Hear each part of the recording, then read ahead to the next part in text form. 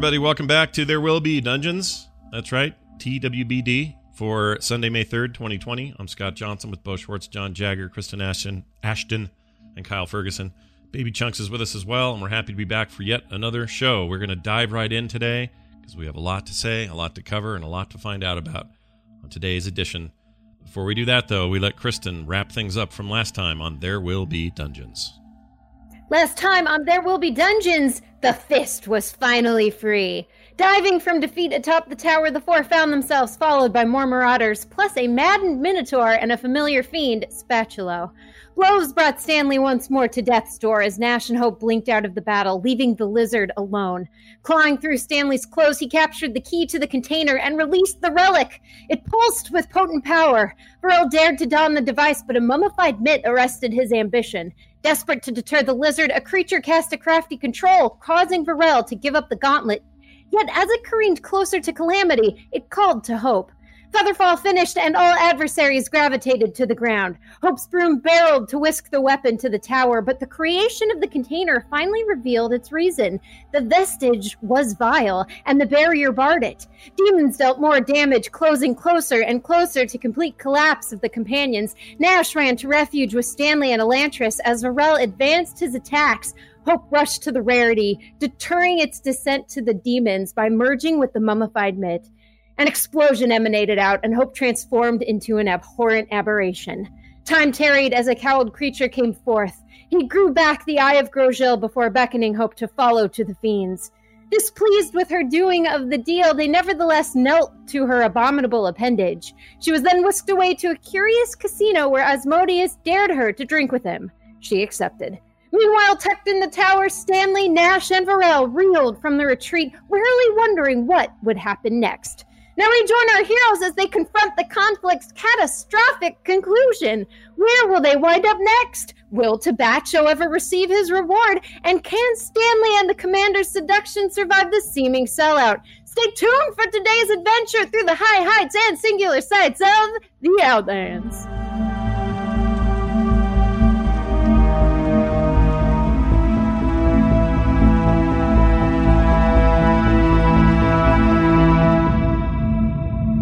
Well done, as always. All right, Bo, let's do it.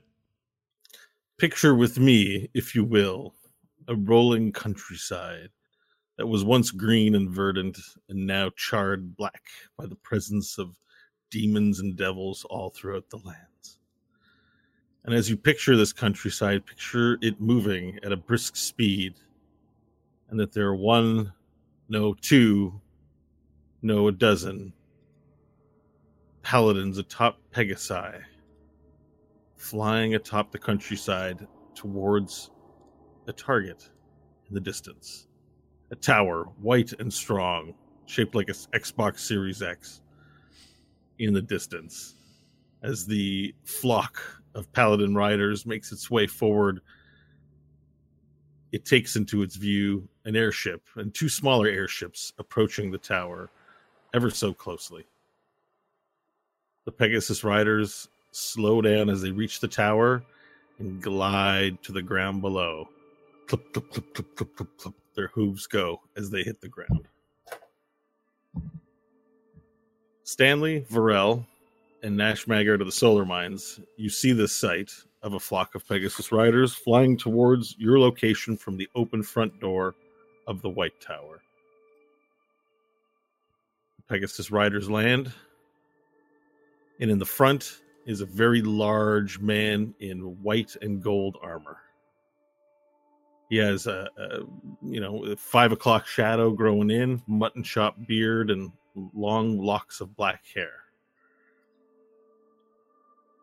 He descends to the ground, and he looks towards the Tower of White, sees that the door is open, and begins making his way determinedly towards the front door. This is a really good story, but you're all white now. Everything about your screen is white. Well, the sun's in the camera. It'll pass. All right. I thought you were doing it to set up the paladin, like total Gandalf moment. That's what I thought. This is just some shit I'm dealing with here. It's so annoying. And you guys are super distracted. No, it's good. But now that we know, My we're good. exposure is at the lowest, and my game, like, this is me with everything at the lowest. This is all you get. It's because of the sun. It looked like you were part of the rapture, and I was starting to worry that we were losing you. But It'll good. pass in a quick second. Okay. You'll just have to think of me as a wispy voice in the void, in Easy. the white void. Easy of to pleasure. do. No problem. All right. So this knight, he lands down and he begins making his way briskly towards the front gate of the White Tower, and the three of you are standing in the middle. In the middle of this doorway area when last we left off, bringing in the fist, which is contained in the floating box, which I believe you gave to Walnut to go put away. Did that happen? I think Did we? I thought we hadn't decided. I thought we just brought it in. Okay, that could be. Because we Walnut didn't is know if there. we were gonna leave. Well, with it Walnut or is not. standing there, has appeared, and I think you did exchange words with him last week. But this knight begins walking up to the front door, and he goes, "Where's the knight commander of this tower? You!" And he walks up to you, Varel. He sees you in the doorway. "Why are you not in your armor? Was there not a battle here? What excuse do you have for standing about without any clothes on?" this is how I always am. This is how. Are you not a knight of Euphemius? One of his swords? You're standing in the tower. No, I'm not. And he looks towards Nash. What about you? Where's your armor? I don't wear armor. I'm not You're a paladin. muted, and thus I can't hear a word you're saying. Wait. Hello? He's still muted. Why is he making fun of me? Am I really muted? Hold on. Frustrated. Apparently he I was turns muted. to- Sorry. I didn't. Only to you guys. Everybody else heard me. So I don't know what that was about. Anyway, Nash says, I don't wear armor. You think it's some kind of funny joke to mime words but not really say them to a commanding officer? There's no accounting for your hearing. What's I'm your name? Nash Magard Recruit? of the Solar Mines. And yours, Lizard. Vrel Rasphim Kurik, and I will not stand to be belligerated by a man who is late for the battle. Your knights have failed this day. They were victorious because of us. Excuse me? Why are you talking like you're not part of the Euphemian army? Because I'm not.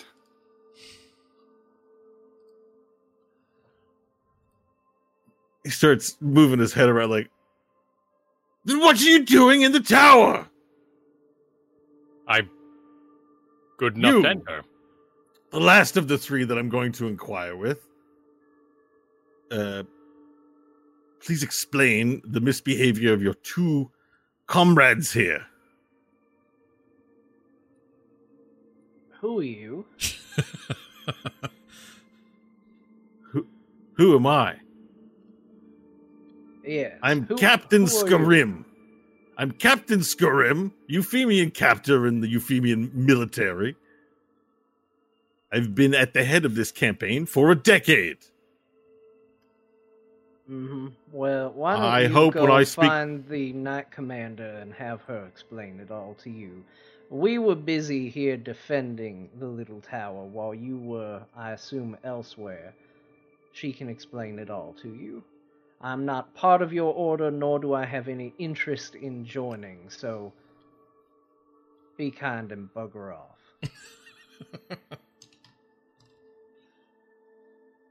He sits there in frozen astonishment for a second or two. Right. Men, watch these. If it's as they say they are not Euphemian knights. Treat them as hostiles. I'll be back to speak with you later. This is a reset of what happened earlier. They're all going to be mad at us. Captain Scroats here is going to go upstairs, lose his mind on the commander, come down here, punish us, and we'll be right back where we started. So the knight walks off as you say this, and some more knights that came with him on the Pegasus get off and form a semicircle around you, pinning you to the wall, but nothing aggressive. They're keeping space, but they are watching you. And Walnut speaks up behind you and says, "Oh, that's Captain Skarim. He's a legendary fighter. He's been at the head of this campaign for a decade, like he said." Do we have everyone here? Yeah. Thank you, Walnut. I think I see one. Hope isn't here. She transcended Walnut. Surely you've heard the word. Walnut, Hope didn't make it back with the rest of us. Oh. But she's not dead? No. No, she's quite alive. Oh, that's a relief. Thank you, Phoebius. I'm sure Euphemius will be with her wherever she is right now. Right. Walnut, I need... for a moment. Well, about the captain, don't worry. What- He's a little what- rough, but Okay. it's okay. All right. They'll understand that you I guys are hold the my good hand guys. over my ear that's facing Walnut and try to talk to Nash and Stanley. Okay. This is going to happen again. Now's our best time to get out with what's left of the fist. Well, I'm assuming this is immediately following the battle. Like, we haven't had our rest at this point, Oh, right? no. So, in theory, this would be me with 1 hit point, right? And no spells. Yeah, that's right. It's wherever we were left, right? So, We'll get our long rest in just a second. a charred, dripping blood onto the floor. Stanley looks at Varel. Varel, I'm not entirely sure that now is going to be the best time to take any action that might potentially earn any level of ire towards us. You know how this is going to go. We're going to get in the tower. They're going to discuss the fist. They're going to turn to me and be like, where'd the eyeball come from? And they're going to all get all be heady again. And unless your silver tongue can once again wile us out of this, I fear that we will once again find ourselves in a circular loop. You guys will be It okay, can. said Walnut. What? You'll be fine. And what makes you think that? Sorry, I overheard you, Varel, because you were clearly trying not to talk to me, but then you talked really loudly. So I heard that. Anyway, I wouldn't worry about it. And why not, You- Walnut? Because many of the men and women fought side by side with you and saw the true nature of your heart today. Let there be no doubt. That's just Captain Skarim's way. He's very rough and probably very disappointed in losing, well, the treasure. He's been trying to get that secured for a decade. That's a decade of his life's work gone up in smoke today. Gone up in smoke. Sorry, I don't know why I said that weird. You are Walnut, after all. I guess what I'm saying, Varel, is it may attempt to repeat what has happened before, and there is plenty we can do about it in the morning, but very little we can do about it. Yes, you deserve a rest. Hey, they deserve a rest, he says to the knights. He stands up. He says, look, they fought really hard today, and I'm going to take them to their chambers so they can get some food and get rest. And if you try to stop me, well, you'll have to answer to me, he says to the knights around them. And they all kind of look at each other. They go, oh. And then one of them kind of smiles, a man, and he looks down and he nods his head towards the stairs. He looks at all of you and he nods. He's like, good, come with me. And Walnut begins walking towards the stairs. I'm going to scoop up the box. All right, scoop up the box. Yep, Stanley's gonna hobble behind. All right. And as the three of you make your way to the stairwell to go and rest, nothing happens. Sorry, I said that sentence weird. You make your way up the stairs, and are you returning to your resting chambers for this rest we talked about? Yes, I would be returning to where we all slept. Okay, perfect. I feel as Varel if Nash. I am desperate for rest. You are desperate for rest. Okay, Yeah. perfect. So the three of you, the four of you with Walnut, make your way up the stairs and make your way to your chambers. Which does anyone have any separate? Or Stanley potentially does. Are you going back to your room, or are you going back to Elentris's room? I'm going back to our room. Yes. Okay. Perfect. So you enter into the kitchen. I take it back. Eh. I don't know when I did this. I don't know when this happened. I have all my points and all my slots are open. Did we do? Yeah, we long rested at the end of last week's episode. We did. And Okay. we're gonna now play out that long rest Okay. right now. Okay. Sorry. Go ahead. I forgot that little detail, but we're making it good on it. All right, so everyone makes their way to the guest chambers. Any thought as to what you're doing with the fist at this point, or the I have box a thought. containing fist? Mhm. Nash will say, Varel, what do you want to do with that thing? Are you going to sleep with it? They're too superstitious to open the box, yes? Even with the glove part still inside, they never dared open it. I say we take the glove out. We're taking it. It is ours. And this new Grimmies is not going to ruin our plan. Hope sacrificed her humanity to get us the glove and get us home. So we take the box back to Tabacho? That was not the person I was planning on betraying. Oh, We leave the empty box here for the paladins to enjoy. They would be too afraid to open it anyway. We take the glove itself and deliver that to Tabacho. I'm fine with that. And if your powers of prestidigitation are available, Stanley, I can think of one place they wouldn't dare look for the glove. What do you think? There's a certain box Nash made use of in the closet.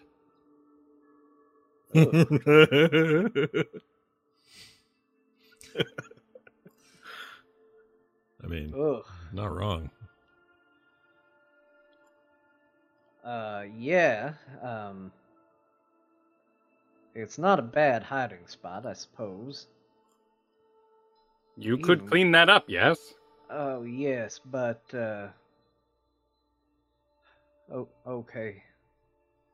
And no one would dare search for it in there. I don't know if I want to even go in there to attempt it. I don't know if I can survive this, Varel. Stanley's just kind of muttering to himself. He looks towards the door that's been shut. Our other option is to hope that Walnut is a good enough spokesperson for us come tomorrow's trial and following execution, I am sure. I mean, look, nobody that Tabacho sent knows that we failed to get the real item. I mean, and the order here, as far as we know, they're done with it. They told us as much that they were only interested in the hand more than the glove. We could take this back to Tabacho and say, here, as asked, so we deliver. If it's not what he wanted, he should have given us better instruction on what to bring him. I agree. And we succeed in a bit of a good deed, as we don't give a villainous scumlord a hand that he can attach for great power. He instead gets the glove. Exactly. Now, I still have and I'll pull out the little communicator, the device to signal when we're ready for a pickup. I can tell them that it was a hard-fought battle, we're recovering, but that we have the item they're looking for and we'll be ascending tomorrow. I like all of this. Nash, do you have any problems with this plan? No. This is good as any. Alright, so I will take out the little sending stone and push the button that Hope showed me on it. Mhm. And I'll send a message that basically says, the battle was difficult, very bloody, and we lost many, but we have secured the item. We are resting, and we'll be returning it on the morrow. I got distracted because Bo, you waved your hand and appeared, but It's magic. The dust was catching the light. It looked like there was a fire in your apartment. I have my windows open. I guess it got dusty in here. It's much better. Wait. Oh my gosh, I can't watch what Bo I have to hold my hand in front of the light. Oh, that's the only way it you can see works. me. Okay. Right. I have So- the people at home are watching a gif of you make a face. That's fine. Okay. Alright, and then I put the sending stone away. Mm-hmm. Now, I guess the only question remains is that the Knight Commander didn't seem too eager to get the glove back. Do we still feel we should hide it just in case?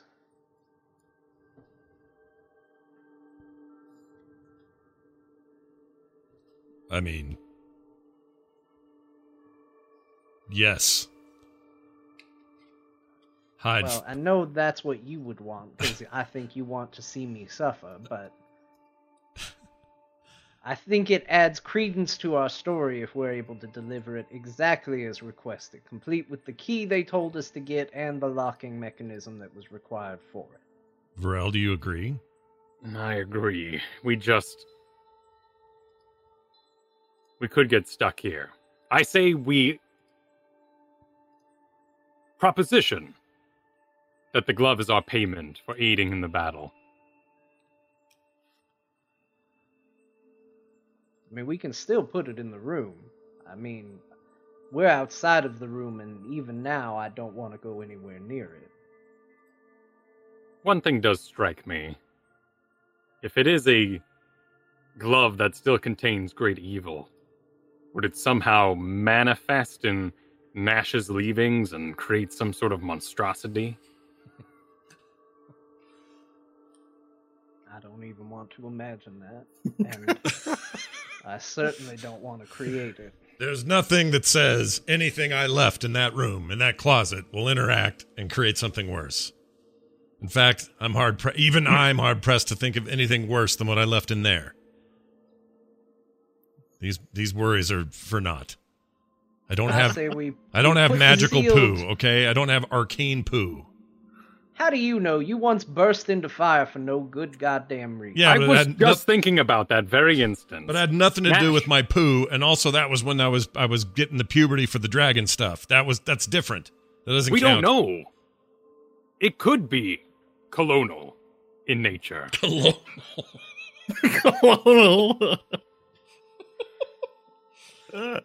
I think that's a far-fetched idea, but if you guys are that worried about it, then don't use my bucket, I guess. No, Morel's right. We don't know how you work, Nash. I mean, he told me a story about you being a floating heart with limbs sticking out of it. Yeah, you missed that. That was a weird time, and it had to do with us being... Oh, I mean, I'd have been dead like you had I not had that heart. That's not so hard to understand.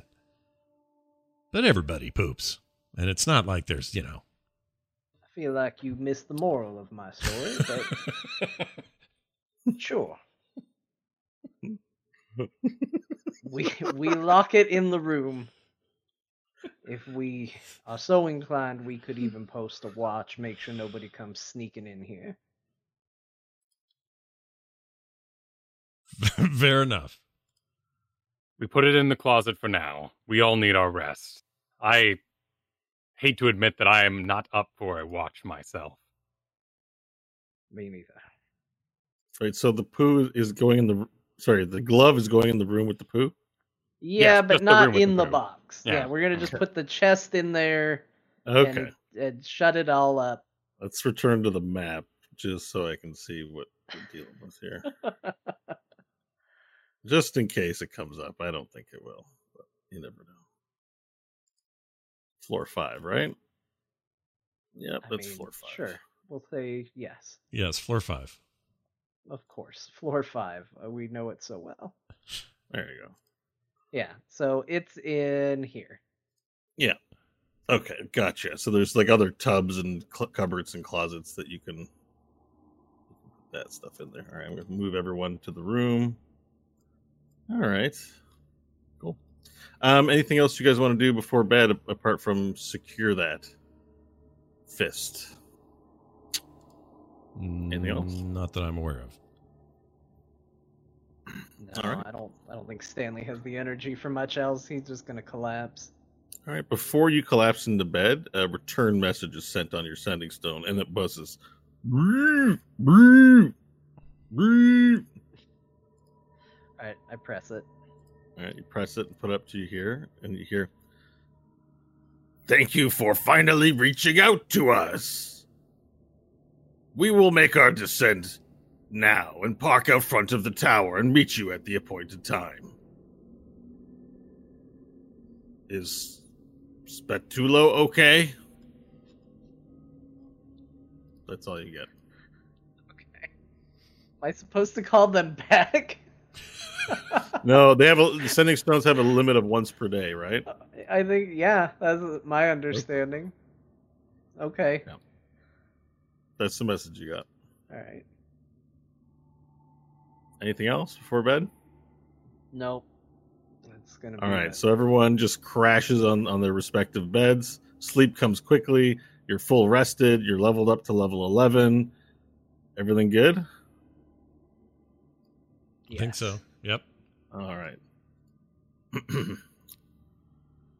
You were all awakened by the shrill sound of Walnut screaming, "Nash! Nash! Nash!" What? Gosh dang it, you little shit. What? What? There's a knocking at the door, and you hear Nash from behind the door. Oh, not Nash. Walnut. Nash! All right, Nash! I'm coming.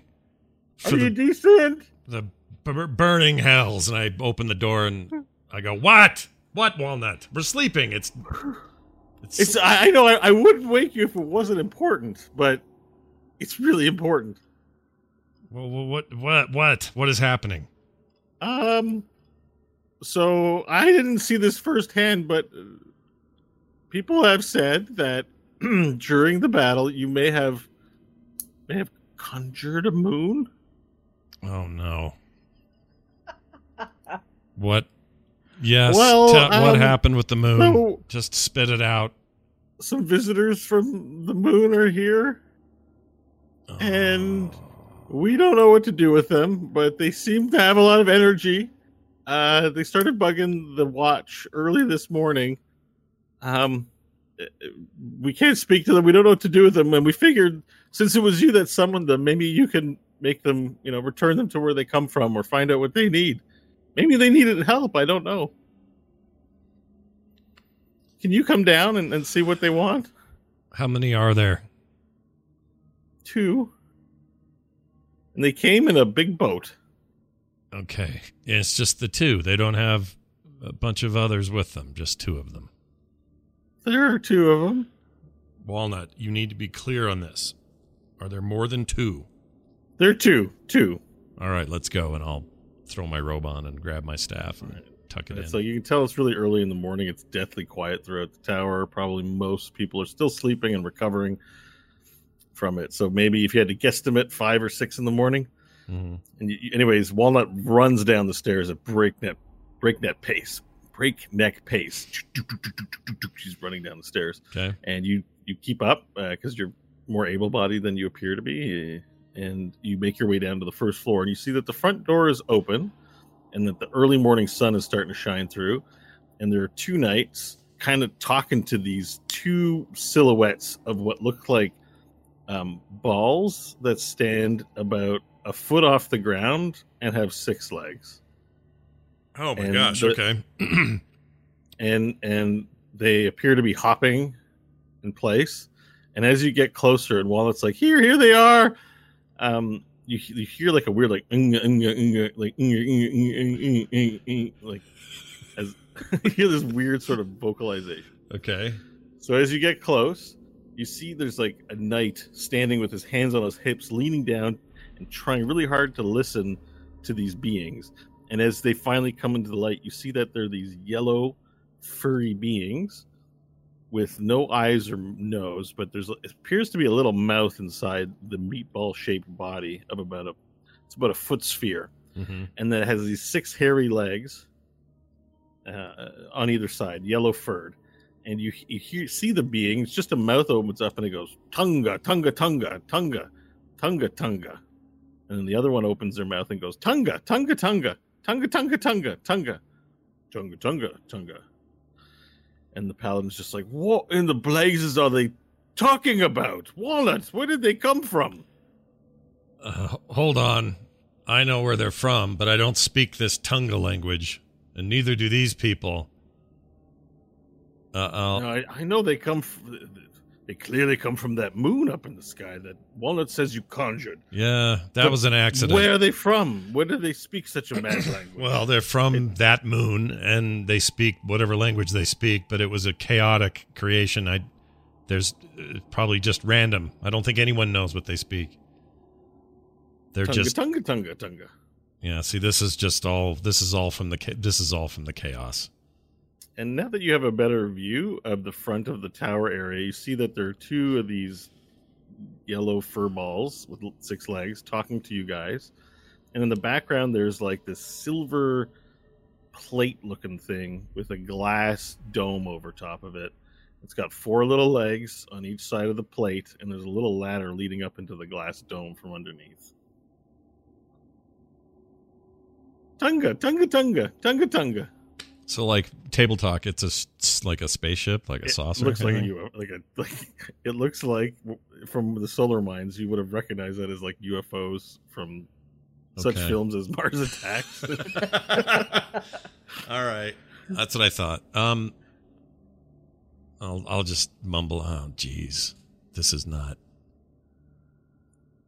good.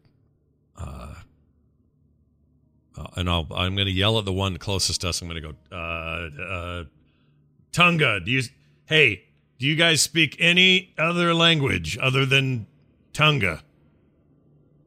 Okay, and as you say Tunga, it's like the first time they heard it, both of the furry bodies move in their direction, and you see that they each have an eyeball that pokes out of the fur, but in different spots.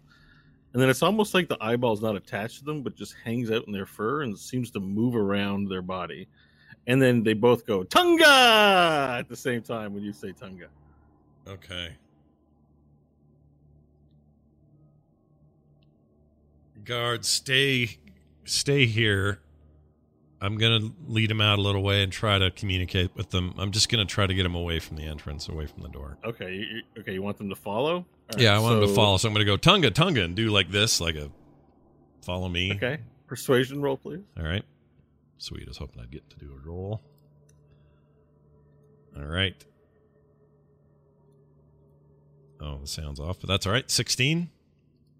Okay, so the 2 creatures that I'm going to refer to as Tungans, just for the brevity of it all, the Tungans look at one another, and they go, Tunga? Tunga, Tunga. And then they look towards you, their eyeballs roll around their furry body, and they start walking and start following you. Tunga, Tunga, Tunga, Tunga, Tunga. Yes, Tunga, Tunga, follow me. Tunga, Tunga. Yes. Follow me. All right, where are you leading them? All right, I'm going to take them to just a little ways out, so it's just not, I just don't want them in there. So let's say, I don't know, 35 feet away from the entrance. Okay, if that's possible. You walk them away, and their eyes look at you with puzzlement, wondering where you're leading them. All right, they're shorter than me, right? Like by a lot. Yeah, they're about 2 feet tall. Okay, I'm going to kneel down in a gesture of sort of, kindness. Not, I don't want it to seem aggressive, and I want to sort of kneel down and, look them in the eye and smile with my ugly face and say, I'm just going to say Tunga, and I'm going to point back to the moon and point at them and go, Tunga. I'm like, go the F back up there. Go back up there to where your home is. Their eyes follow where you're pointing, Yeah. and they walk back in their fur to a place where they can see you, and they go, Tunga, Tunga, Tunga, Tunga, Tunga, Tunga, and they sort of nod in agreement that, yes, you've pointed at Tunga. Oh. And do I gather from this interaction that that the moon is Tunga? Yeah. You can say that. Okay. And so I will say, I'll go, oh, so the moon is Tunga. Tunga is the moon. Tunga, Tunga, Tunga. And I'm going to screw with them and go, Tonga. What do they say? They stop and blink, and then the two eyes look at each other, and they look back at you. Tunga? One says. In a questioning kind of tone? Yeah. I'm going to say, really enunciate, I'm going to go, beef jerky. Just to see what they do. They blink. They look at each other. And, Tunga, Tunga, Tunga. All right, I give up. I'm going to... What were you trying to do? I was just trying to see if I could get them to say something besides Tunga. Like, Oh, okay. I got you. Okay. they're talking like Hodor. Okay. Freaking Hodor monsters. I'm half tempted to go to the ship. Is the ship down, or there's a shaft of light or glass, like whatever you said? It's landed, and actually, as you survey the area, not only do you see the UFO, but you see the airships have landed too. There's 3 airships parked just a ways away from the tower.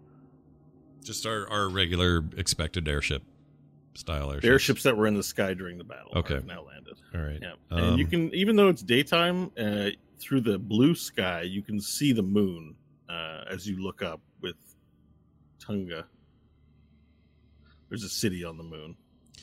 All right, I'm going to say Tunga, Tunga, and I'm going to start walking toward their ship. Okay. And if they're not following me, I'll make gesture to... Oh, they follow you. Okay. And then one of them sort of speeds ahead of you a little bit and goes, Tunga, Tunga, Tunga, Tunga, Tunga. Tunga, Tunga, Tunga, Tunga. Tunga, Tunga, Tunga. I'll say, tell me about it, and then we'll just keep walking. Okay, so you're at the ship now. All right. And is it open? Is it a thing I could go into? I mean, there appears to be a ladder, and when you look up at the sort of very massive plate, you're not quite... I mean, you know what it is because you're Nash, but it's very strange looking. You see that there's a little open door at the top of the ladder, and that leads inside. All right. I'd like to do a...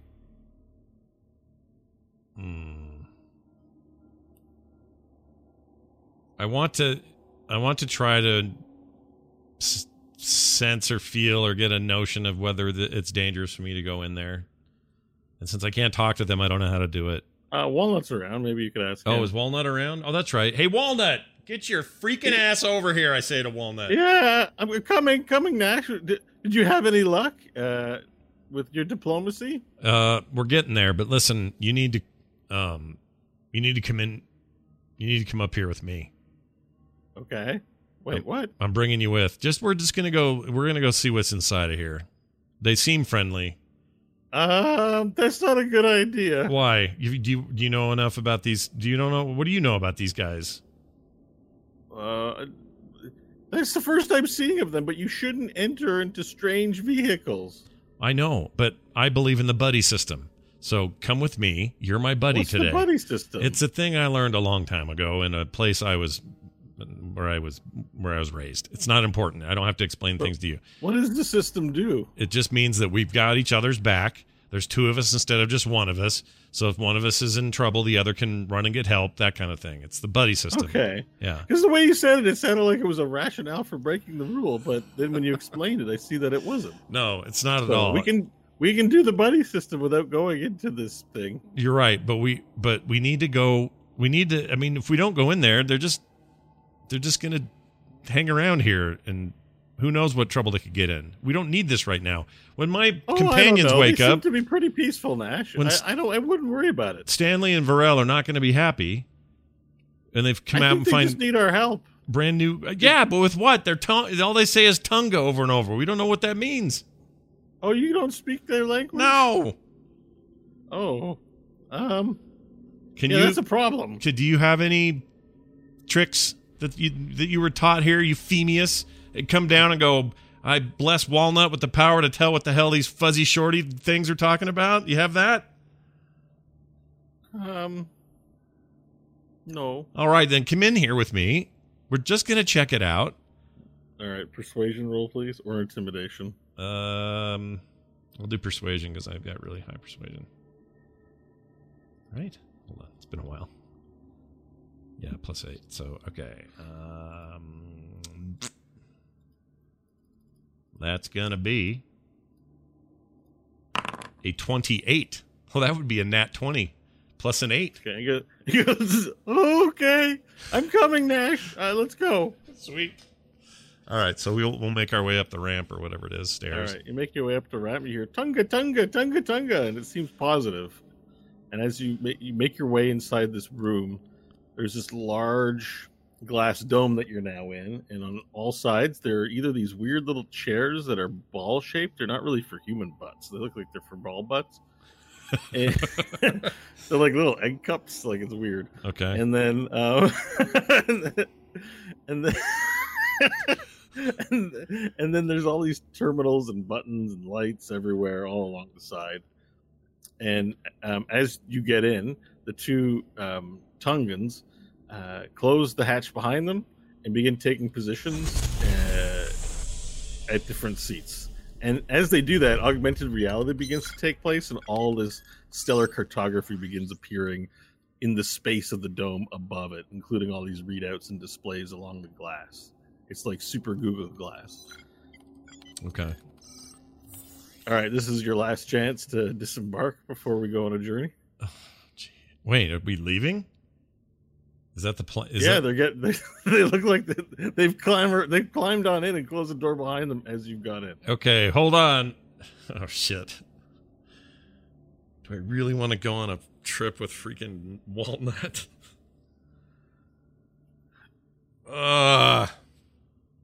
This is bad.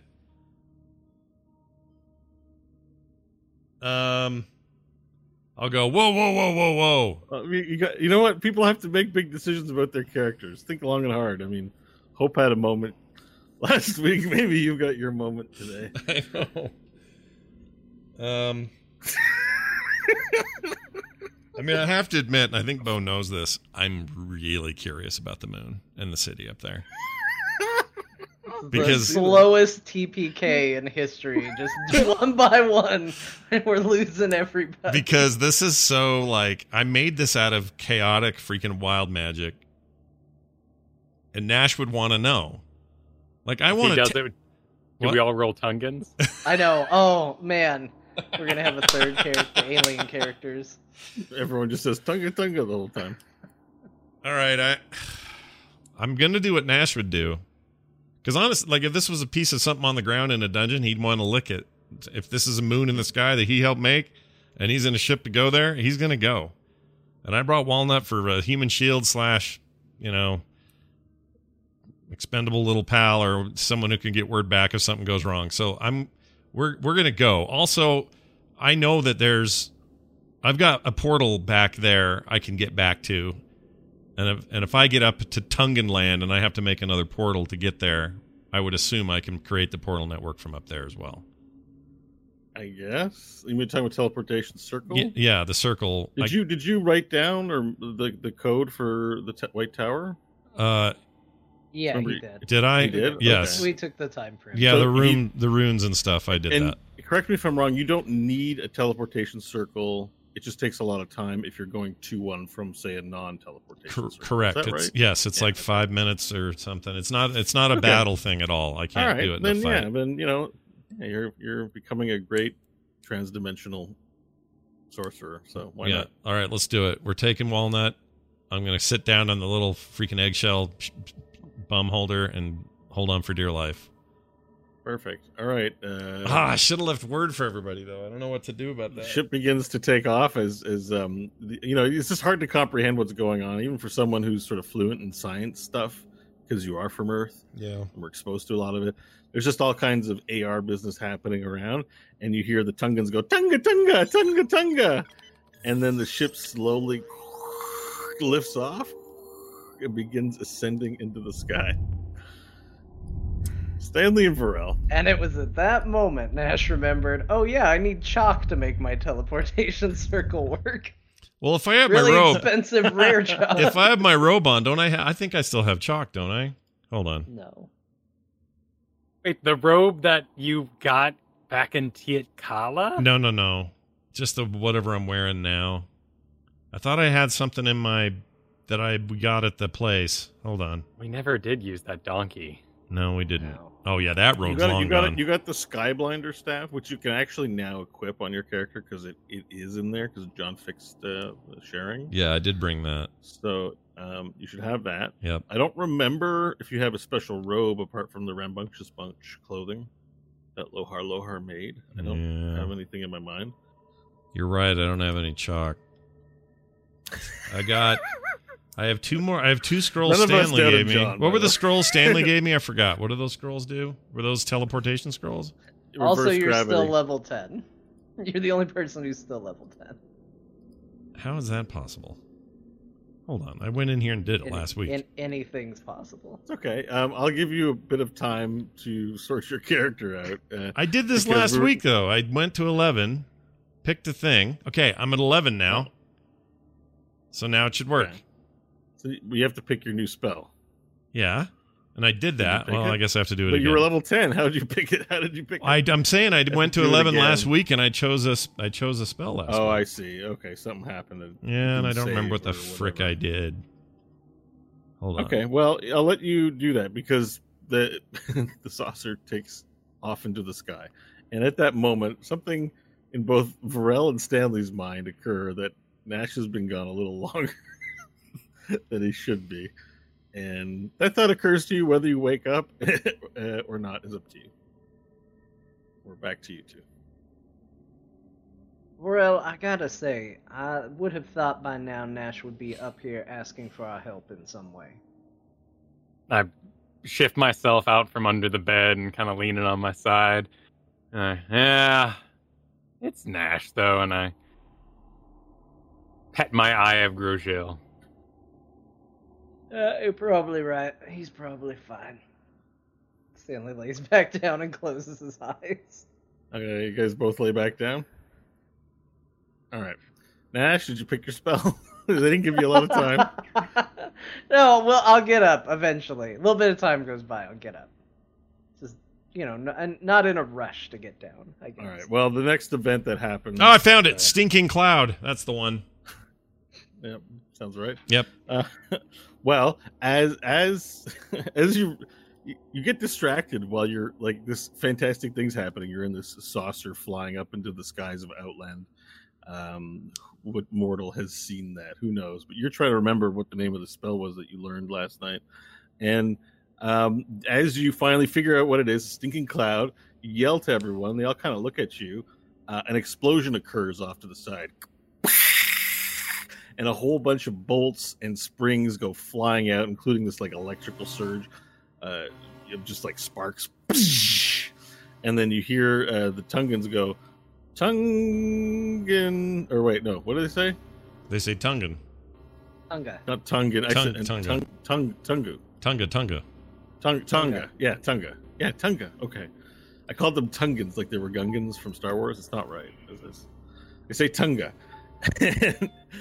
But they don't say it that way. They say Tunga. Both at the same time. And you begin to feel the saucer sort of lurch on the right-hand side. And just as you're starting to enter into space, and you can see stars everywhere in black sky, you feel the ship lurch and begin falling back to the ground, picking up speed at crazy acceleration. And the Tungans are like, Tunga, Tunga, Tunga, Tunga, Tunga, Tunga, Tunga. Are they And in put their hands distress? up to their Okay, eye, so they are and distressed. as they cover their eye Yeah. walks around their fur to look around. They have to move their hand around to keep their eye from looking. Mm-hmm. Yeah, so you're now falling out of space to the ground below in the ship. Oh, jeez. All right. I go, Walnut, come here. To me, Walnut. I don't think I can make it over there. You see him gripping onto the side of a counter with all of his strength. I will leap over there, grab him. Uh-huh. He's pretty small, right? Yeah. I will attempt to grab him and hold him and sort of make him move with me toward the closest door, the closest hatch, the closest something. Yeah.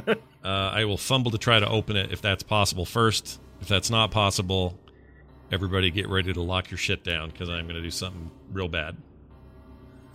Okay, you're heading to the door, right? Yeah. The door out. Okay. It just looks like you could. You watch them open it, and there's this place where they put their hand, and so maybe you can try putting your hand there. I'll put my hand there. All right, you put your hand there, and it whoosh, the door opens, and you can see the ground below, tiny ground below. All right, I'm going to then kick in my now genetic underwear, and I'm going to jump out of this thing, and I'm going to float. Are you going to float right away, or are you going to jump a little bit and scare? I'm going to jump, first? not to scare Walnut, but to get away from this thing as best I can. Okay. I want to try to be away from it. Yeah, okay, you've jumped out. So you jump out, you're free falling, and Walnut's going, Walnut, keep it together. I got this. And then I'll turn on my underwear. Okay, you turn on your underwear and you begin floating, and he grips onto you completely, like, just with all of his might. Okay, can you make a... Well, you accept it. So you hold on to him. He holds on to you. He's gripping you tightly. His fingers are, like just sinking into your skin, and he's holding on to you for dear life. He's like, this is too high. It's fine. Just close your eyes. I can keep you safe. Just relax. Buddy system. We're good. Okay. And then you're going to descend at your 10-foot speed? I will descend at my 10-foot speed. Okay. And I'll do it toward the tower. Is that from way up in the sky all the way down? Yeah. You're looking at a couple hours. Okay, well then there's what we're going to do. Here's what we're going to do. As you float down with Walnut, you see the ship just going... and then it seems preposterous and unlikely, but it's aiming right for the White Tower. Shit. It's like... it explodes to the side. Completely blowing up. However, the tower is undamaged. After the smoke begins clearing, you're sort of looking to make sure no one's going to be mad at you, and the tower seems to be in fine shape. Okay. But a bunch of knights come running out and running towards the source of the explosion, trying to figure out what's going on. All right, I'm turning off the underwear to free fall until I'm about... Are you really going to do that? Yeah, until I'm 100... Why don't you just float down for a few hours? Because I don't want to do... I don't want to do that for 2 hours. hours. That sucks, being in the air for 2 hours. I'm going to free... Yeah, but I want to free fall till it's 100 feet. All right. And then I'll kick it on again. So free fall till 100 feet. All right. You begin free falling 100 feet, and Walnut goes, "Ah!" You begin screaming again as you guys are both falling. And then you said you wanted to turn it on at 100 feet? Yeah, so I'm only 100 feet up from the ground. I want to kick it on geez, again. That's really close.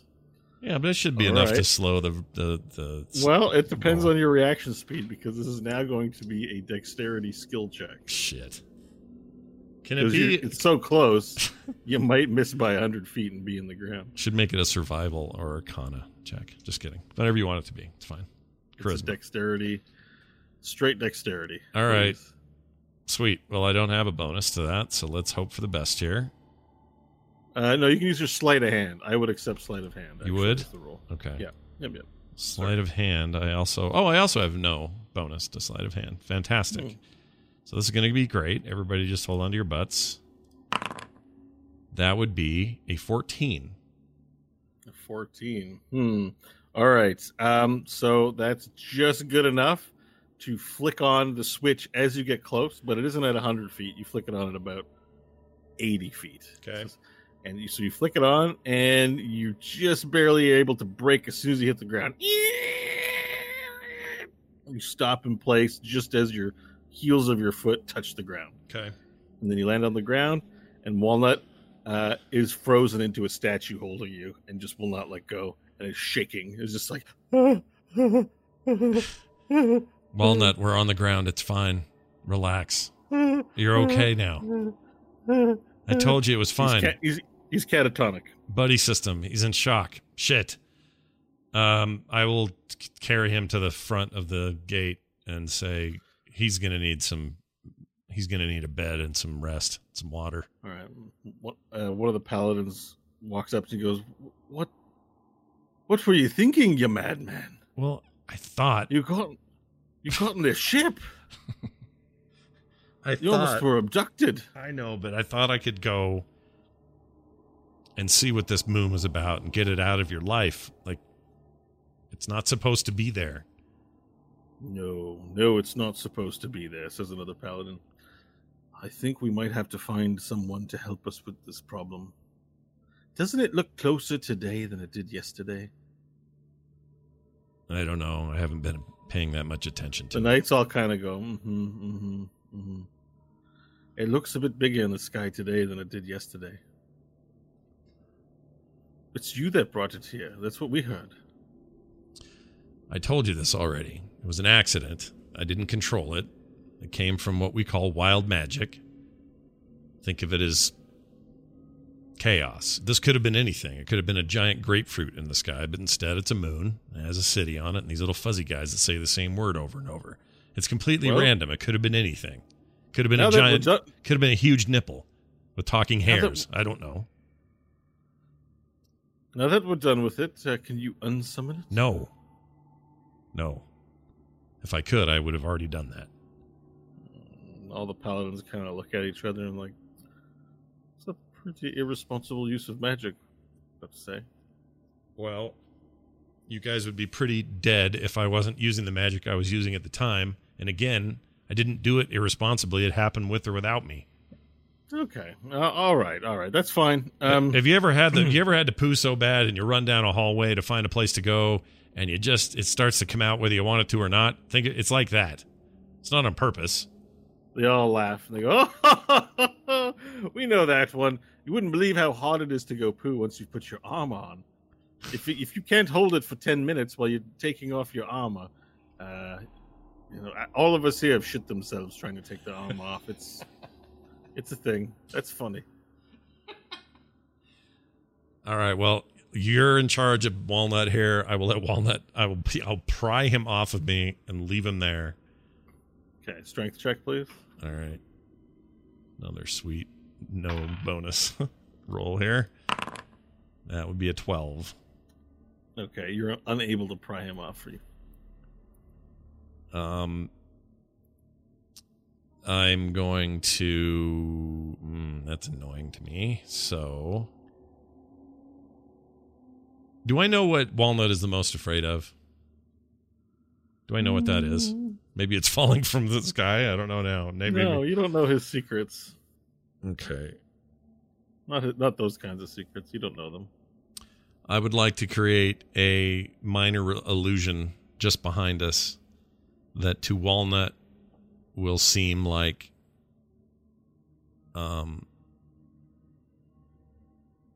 what would scare him? I'm just trying to think of what would scare him.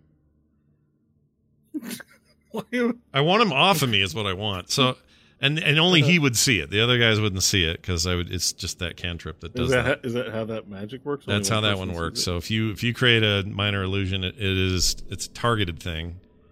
Okay. Concentration spell. Mm-hmm. You have to do. Actually, how does this work? Hold on. It's an image, sound, light, or smell, or any other sensory effect. Physical interaction with the image reveals it to be an illusion. So, okay, here it is. If the creature uses an action to examine the sound or image, the creature can determine that it's an illusion with a successful intelligence or investigation check against your spell save DC. So, I'm going to make it. I'm just trying to think of stuff he said to us before. I'm going to make an illusion of Euphemius himself. Do you know what he looks like? No, but I doubt that he does either. So I'm going to create in my own head big, flowy, robed-looking, god-looking character with a bunch of armor on, but big flowing beard and hair that like floats, and he's all super glowy. But this is This minor illusion is limited to a 5 by 5 foot square. Right? That's totally fine. Yeah. So he's a 5 foot version of the man. Yeah. Yeah. To be clear. Yeah. In fact, what it'll be, I'll have him sitting in a like cross-legged position, sort of godlike, like Basic Instinct style. Yeah, so he looks like a god sitting there. Not Basic Instinct, like he's meditating, like a Okay. Cross-legged, not uncrossed. Oh, I see what you mean. Yeah, like Karazim on us. The opposite of what what's her name did. So all right, so he's just going to be down there in that 5. So that maybe I can make him seem bigger, even though we're still contained to the 5-foot height. Okay. Because he'll be sitting ish. I follow. And he'll be sort of floating there, and he'll be so right. bright and glowy. Just glowing. Deception roll, please. All right. Hold on 1 second. Okay, there's my roller. Wait, where's my deception modifier? It is... There it is, +4. All right, here it comes. 19. Nice roll. So with that, you create the illusion, but you do it, I guess, a little bit carefully. Walnut's not paying a lot of attention because he's catatonic. You try to do it so that he doesn't see it. But the rest of the knights see that you perform a spell. And that, what does Euphemius look like? What are we looking at here? He's just a color, hair, hair color. All white hair, flowy white hair, lots of it, kind of Zeus looking. He's got a big beard that's also flowing. I got an image. He's got paladin armor on. He's glowing very brightly, like super bright. Okay. You hear in your ear. There's a tapping on your shoulder. Nash! Hey, dude, Oh Walnut, my God. it's your jump. He gets to the ground and he gets on all fours and he starts praying. Perfect. Well done. All right, then I'm going to peel out of there as fast as I can get out of the way from him. And as you peel out of there, you're from the various knights, and one of the knights gives you a high five if you accept on your whip. All right. Yeah, I do. Yeah. All right. He gives you some skin. Snap. Yep. I smack him in the hand as I run, and I also end the concentration, and poof goes the god. And okay. And you're running back inside the tower. Yeah, I'm going back in to get up to Stanley and Varel. Okay. So Hope and Stanley, I don't know if you were back asleep or if you were just snoozing, but you can hear Nash's footsteps return to the room. Yeah, I guess still just lounging on the bed a bit, recovering. I'm going to walk in there, and I'm not going to take anything off or anything. I'm just going to lay back on my bed. Just lay there. Okay. All right. So it's up to you when you guys want to wake up. Hey, Nash, what's the deal? I took a walk with Walnut. Everything's fine. Yeah, they said there were some energetic things from the moon. Yeah, they're not a problem now, though. I took care of it. Nothing you guys need to worry about. How did you take care of it? Well, if you want the full story, they took me to their ship. I got in it, took Walnut with me. We were going to go to the Moon City thing that got created. It exploded inexplicably for no reason. The moon? No, this ship we were on. Or it started to break apart and fall apart. So I got out of there, jumped ship, floated, did a free fall, then floated the final few feet to get back here. The ship crashed. It's not big enough to do any damage, but it hit the side of the thing. I'm surprised you guys didn't hear it. And then I got up here. Oh, and I made Walnut think his god was visiting. That Euphemius was here physically. Nash, if you had to poop again in the morning, you didn't have to make up a story. We don't care. Well, I told you didn't need the whole story, but everything's no different than when I left, so I'm here. We've all rested, I assume. That's the important part. Nothing is different. Nothing is different. Okay, guys? Nothing has changed. No matter how much it might seem. Nothing has changed. Alright, well, I suppose now that you've finished whatever nonsense you've actually been up to, we should probably get going. Fair enough. Plan still in effect. No change. No one had a revelation overnight on how to do this differently. I don't remember anything about last night, so no. So, what's the plan for the fist exactly? So I think our intention is that we are going to bring the chest back to Tabacho and present it as mission accomplished. Even though deep down we know he probably wanted the actual hand, He never told us that, and none of his people are alive to say what actually happened on the battlefield. And have you come up with any plans in place that are formalized for if the knights want the fist back? Tell them we deserve it. Tell them no. Okay, I just want to know if there weren't any machinations, tricks, or otherwise. So, okay, as we go. I think that's as far as we've gotten on the plan department. All right. So does that sound right, Kyle? Are we on board? No, that is correct. That is where we currently are. Who's the first to leave the bedchambers to the kitchen? I guess me. All Stanley. Right. So you walk into the next room after dressing. And me, Stanley. Ready for the day.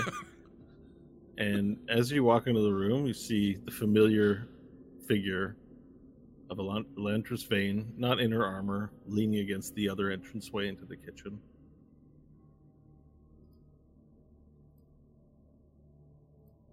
She has her arms crossed, and she's looking in your direction. Does it have a "I want to talk to you" look, or does it? There's an "I want to talk to you" look. Okay. Ah, man, I knew this was gonna happen. All right. Now, are you bringing the item with you? Who's the carrier of the box? Is it going to be Stanley or Varel or Nash?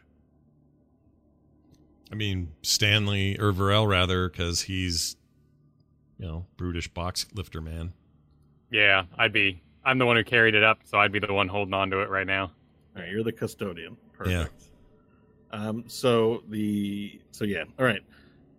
So you walk over to her, or she's standing in the doorway, leaning, expecting you to walk over to her. Anyways. Yeah, I'll go walking over to her. You walk over to her, and she has this serious look on her face. But as you walk over and get closer, her eyes soften a bit, and she accepts you into her arms, and she moves in for a deep kiss. No. Well, this isn't what I expected. How I expected this to go. Do you accept the kiss or do you push it away?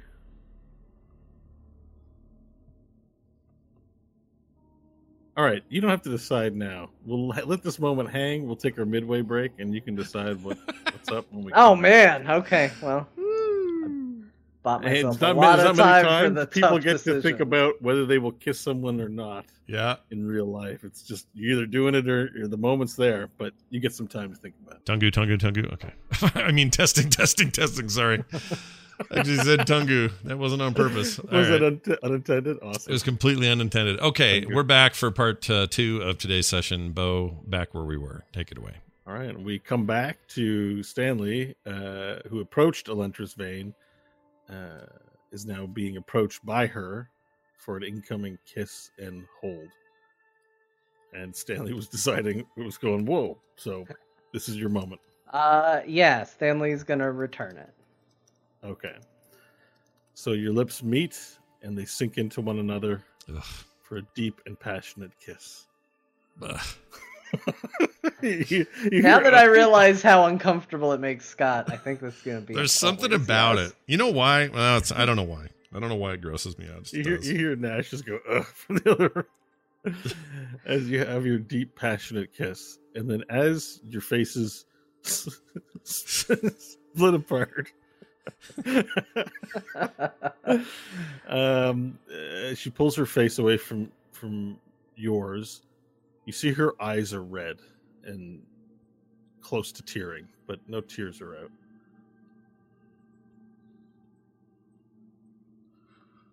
Well, Go ahead.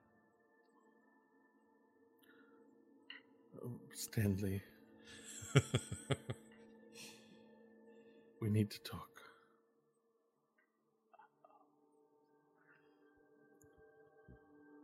All right. I've been asked to return to the High Temple of Euphemius for trial. I'm sure it's nothing to worry about. But yesterday's failure rests squarely on my shoulders as the leader of the regiment here at the White Tower. I must go and answer for the result of yesterday's battle. I see worry on your face. I don't expect anything dramatic.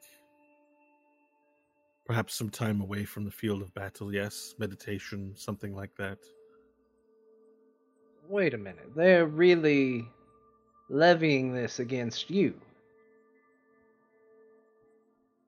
It was under my watch, and the one who made off with the hand I allowed into the tower. People have questions, and more than one have brought this up to Captain Scarim.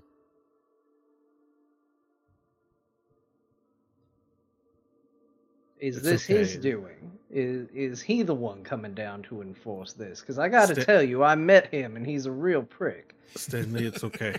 It's all right. This is how we do things here. There's nothing abnormal about it. In fact, I'm relieved. I have been fighting in this campaign for over a decade now, and the idea of being put to task doing something away from the battle for some time, I think I need it. So there's nothing to worry about. Don't worry about me, or it sounds all very dire, but I don't expect anything serious to happen as a result, apart from losing my post. I mean, you don't think anything dire will happen, but is that a possibility?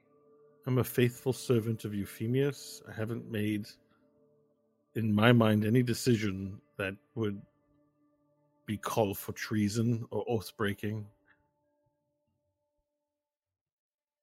They may find my judgment to be lacking, but an unintentional error is not cause for severe punishment, such as imprisonment, banishment, execution. I don't think that will be the result of this. What I think is likely to happen, Stanley, is that I'll hang it up. I'll find another way to serve Euphemius. And even if things go well and there's no punishment, I think I'm still going to do that. I've spent too long on the front lines.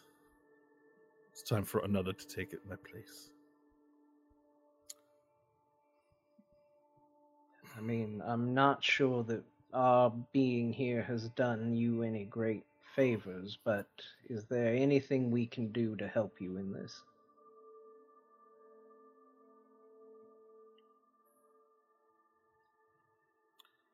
Well, I don't need anything from Vorel or Nash. What do you need from them? What do you mean, what do I need from them? Yes.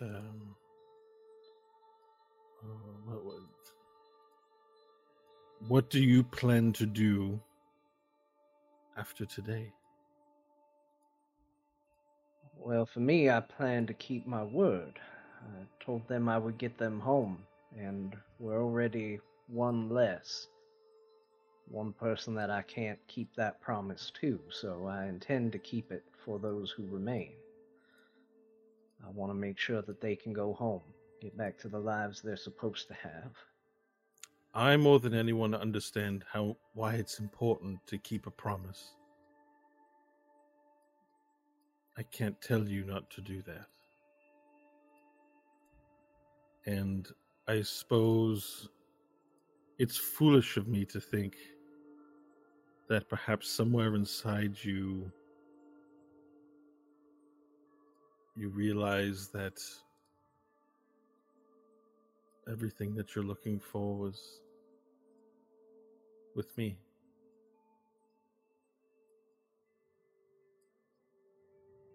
What do you mean? She takes her hands into yours. She looks you in your eyes and says, hang it up. Hang up your boots. Come with me to the High Temple. We'll find a nice place together. And we'll live our lives peacefully here in the Outland.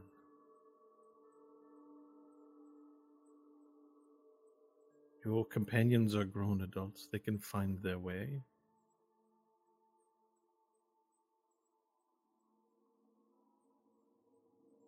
This world, your world, has a lot to offer that mine doesn't. And the temptation is most definitely there. But it's not a life I can walk away from. It's not something that I can just hang up. She covers your escape. hands. She covers your mouth with her hand. Do you stop her? Okay. She covers her mouth. I know. It was foolish of me to even think that it would be possible. And with tears now streaming down her eyes, she leans in for another kiss. Do you accept? Yeah. Okay. There's a sweet, tender kiss. Nash, is there any reaction? Get a room, I yell from the other room. As the tender kiss finishes, she pulls away with her hands in your hands. I forgot what I was going to say. Shit, what a bad moment for that. With her hands in your hands,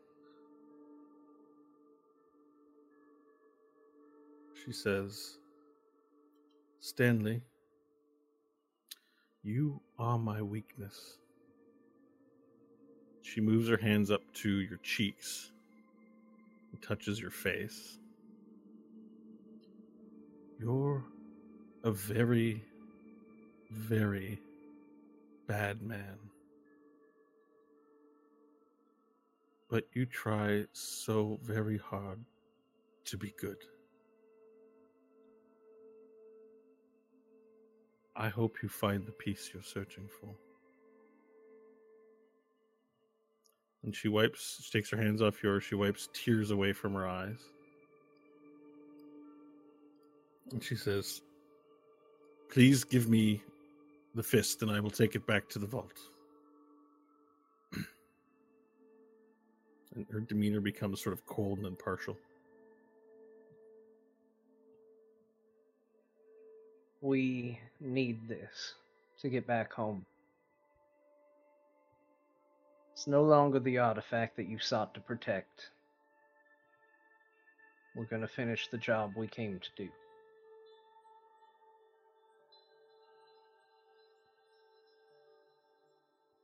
I'm sorry, the fist is not yours to take.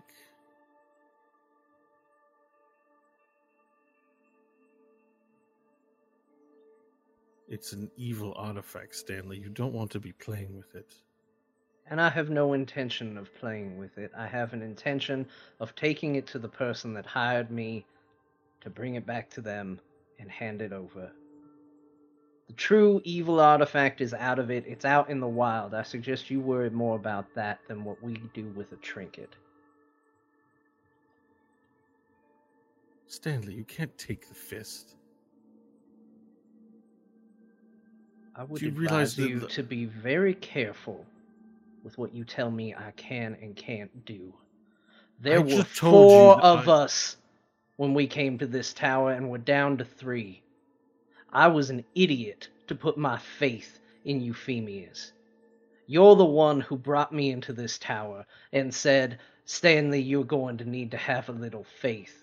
And you know what I've seen? I've seen demons and devils show up. I've seen manifestations of pure evil, and I haven't seen one god shed a single tear for a single thing that's happened. Your people, one after another, have fallen. And not once has there been any sort of action by your god. Your artifact is gone, your people are dead, and now you're being called into question. You want to see what kind of bad person I actually am? This is it. You know why?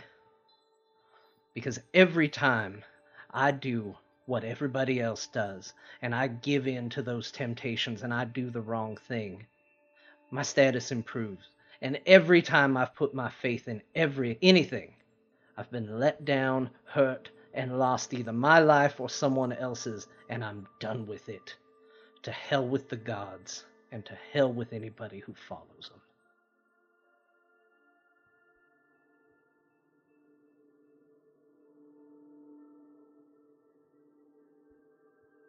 I still can't let you leave with that fist.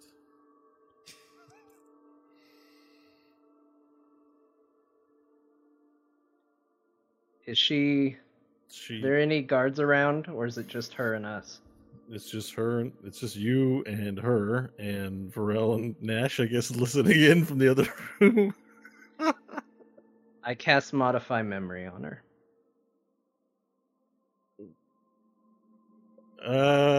Okay. Oh shit. You know, we're crossing into difficult moral territory when you are going to modify memory on a girlfriend.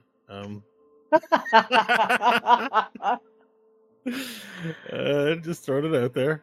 Let's see. Modify memory at what level?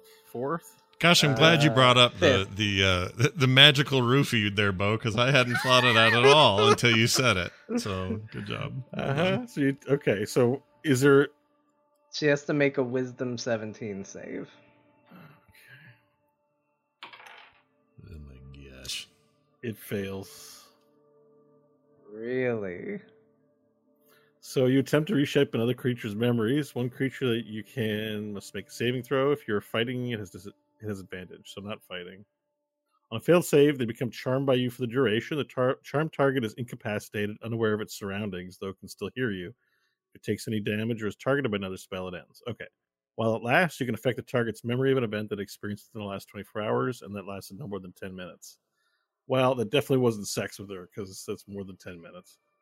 Yeah.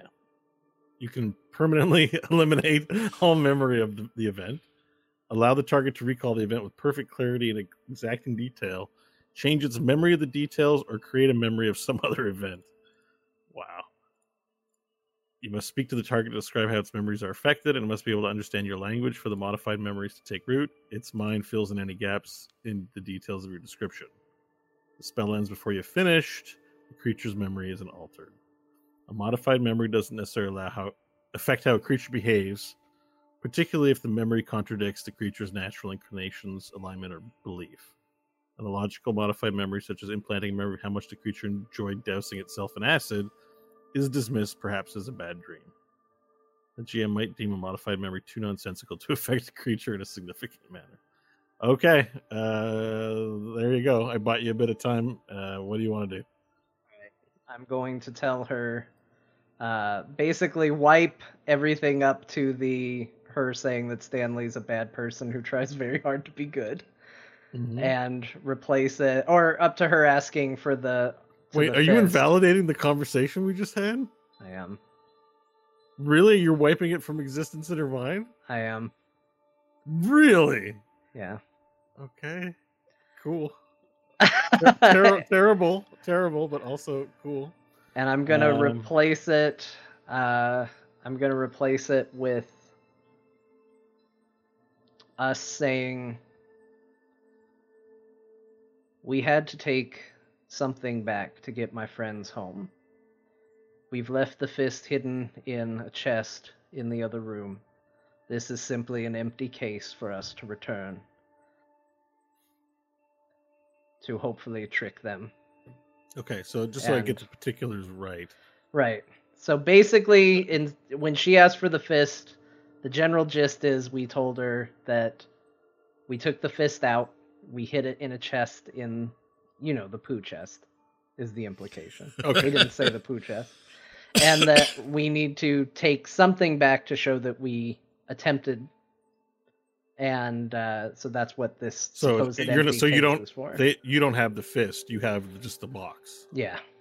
as like a show of contract fulfillment, Yes. and that's the story that she now believes in her memory. Mm-hmm. Okay.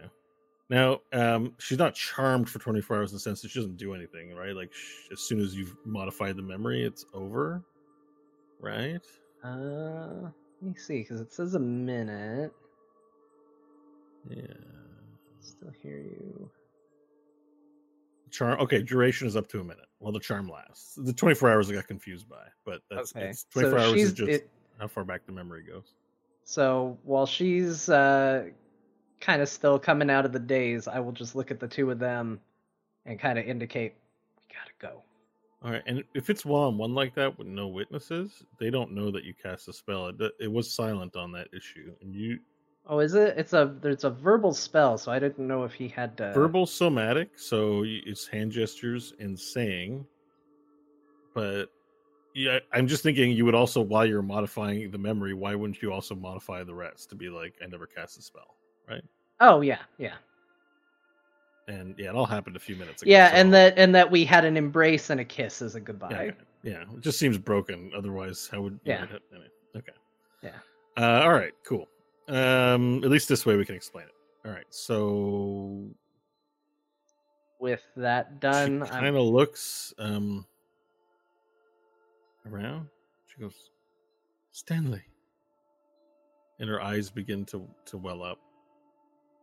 They become red, and she becomes filled with emotion, and she walks in your direction.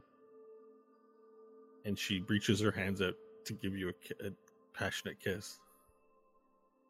Wait, no, you didn't make her forget, did you? Did that happen, or did you make her forget?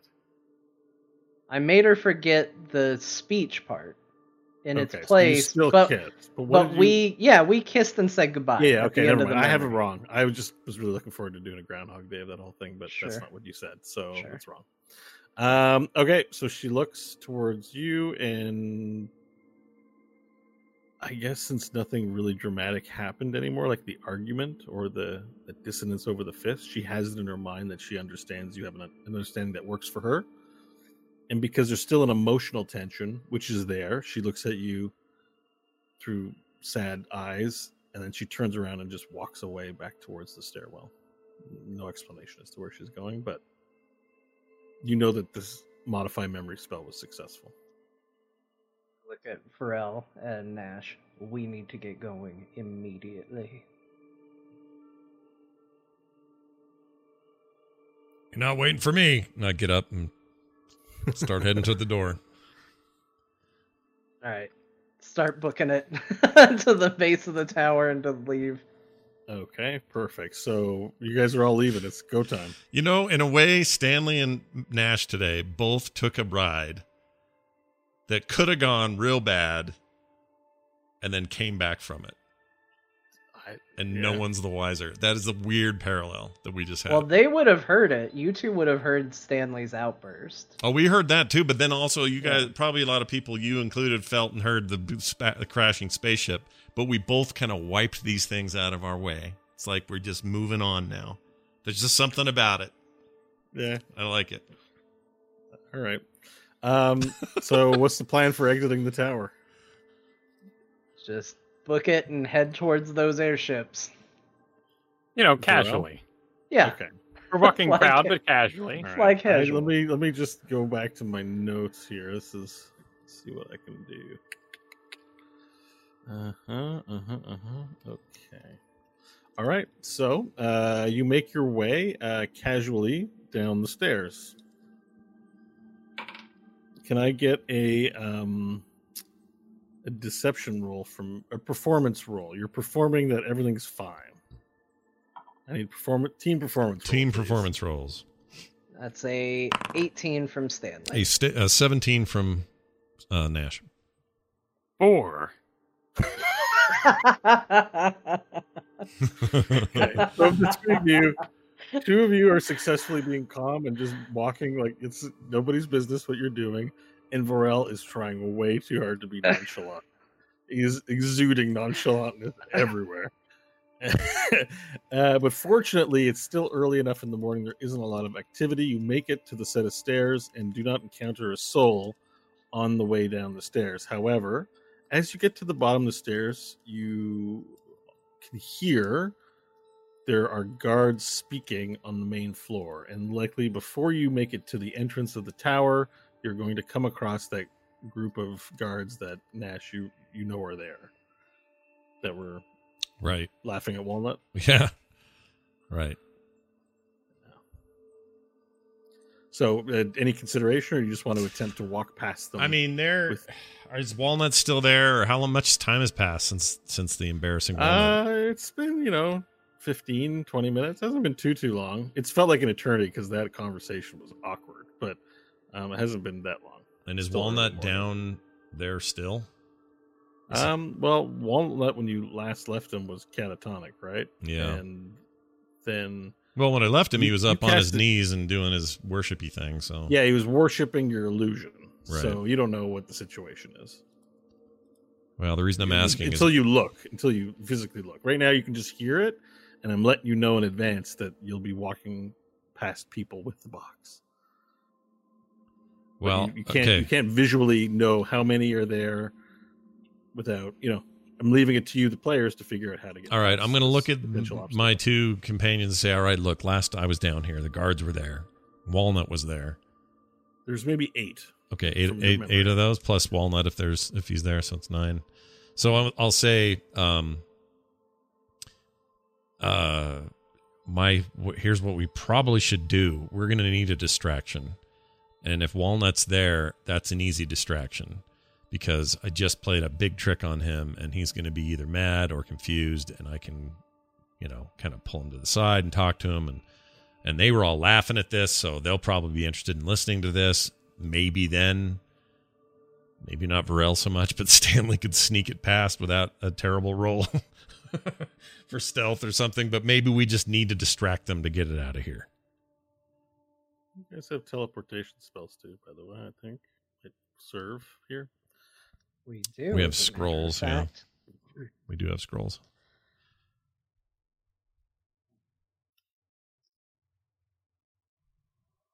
I say we don't risk it.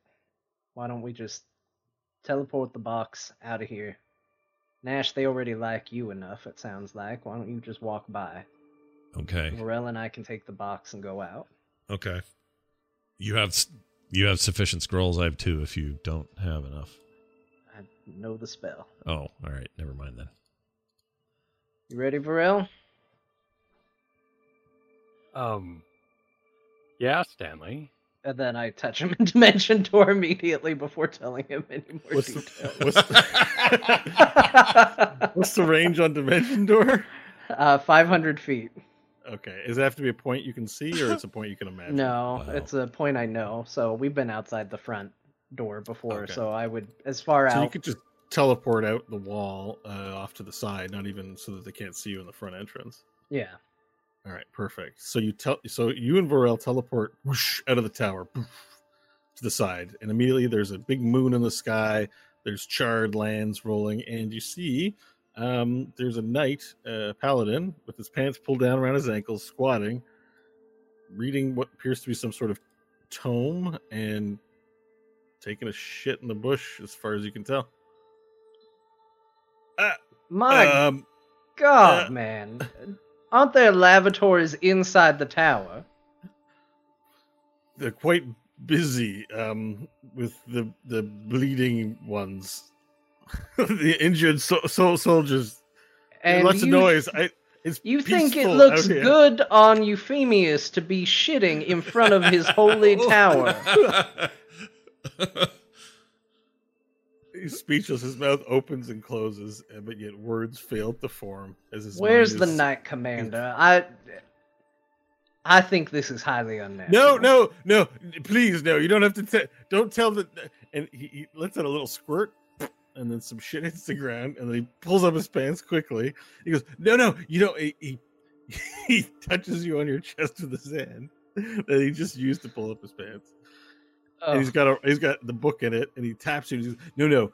There's no need to tell him anything. It was an innocent mistake, a bit of temptation, I shall repent for Look, shitting out here. head on in. We'll forget this ever happened. Okay. roll, make a roll, please. Sorry. Am I adding anything? No, sorry, I don't know why. It's a natural 20, so 20 plus whatever I add. Okay, we'll just let it'll be fine. He runs Okay. off. he's buckling his pant, like he's buckling his belt up as he runs off to the front. But you do realize that there are other knights out front, and that he may say something. Maybe he won't. This is a gamble you take. Yeah, Pharrell, let's get going. All right. Nash, you are alone in the tower, and you hear a guy come by and say, I just have to go back inside real quick. You hear another voice go, aren't you on watch on the west side of the tower? You're not due back for another hour. Yes, but I have some unfinished business upstairs. Knight, get back to your post, and you can go up there when your shift is done. That's what you hear, Nash. Okay. So you're still in the tower. Stanley and Varel have teleported out, and you're still in the tower. All right. I'm going to go just trucking down through the entrance that I came in on. I'm going to do that now. And you start trucking through, and they all the knights there, you recognize them. They come back, they kind of nod to you, and like nothing's up as they walk by, and you hear, Nash! Ah, Walnut. And the pitter-patter of footsteps comes running towards you from behind. You don't know where he was located, but he's like, Nash, I have a question for you. Sure, with the buddy system. What do you got there, bud? I thought there was just like a minute ago, well, not a minute ago, but like a good 20 minutes ago, just as you were going upstairs, the avatar of Euphemius appeared before me. Oh, weird. How'd that go? But for some reason, my brothers and sisters were laughing and not falling to their knees and praying with me. And I'm not clear on. Well, maybe you saw something. Should I report them? Maybe you saw something. Maybe the crazy free fall we did from that ship made you see things, or maybe they made you see things like those little creatures. Maybe I had a vision that others did not have. It could be, yeah. But why would they laugh then? I guess because I looked silly. Yeah, there you go. See, you've come to your own conclusion. Nice job. Oh, jeez. Well done. Well, this ends our buddy. This is the end of the buddy system for me today. I'm just for now. I'm taking off out the front for a little bit, and you just chill here. I'm just letting you know. Let me go with you. No. I know a lot of information about here. Now that it's safe, well, I can give you some guidance. Here's the problem. The ship may be there again. If it is, we're going to get in it again. You might fall out again. We might die again. Do you really want to go through all that? I don't want to do that again. I'm not going back in any ships like that. Good. Then stay here. Staying on the ground with my 2 feet on the ground. So they need you here. So stay here. There's lots of injured, a lot of people, getting But cleaned you're coming up. back, right? Sure. Why not? Nash. Yeah. Yes. Just remind me when you come back. I have something important to tell you. Oh. Well, I can't. Can you tell me now, real fast, before I go? He looks around. He goes, "It's not a good place for stuff like this. It's not important. I'll tell you when you come back." All right. Sounds good, bud. Buddy mode off for now. We'll see you later, and I'll. Buddy mode off. Yep. And I'll. We'll fist bump or something, and then I'll head out. May Euphemius walk with you. Sure, and may your dreams come true, and then I'll walk the other way. All right, so you walk out, finally pulling yourself away from Walnut, and you look over the vast landscape and see rolling, charred hills. Okay, so blackened hellscape from the fight. Yeah, from the presence of the demonic and devil army that's been here. Okay. They killed all life. Yeah. But as you stare out over the horizon and look down at your toe, you see a little tuft of grass pushing through the crackly earth.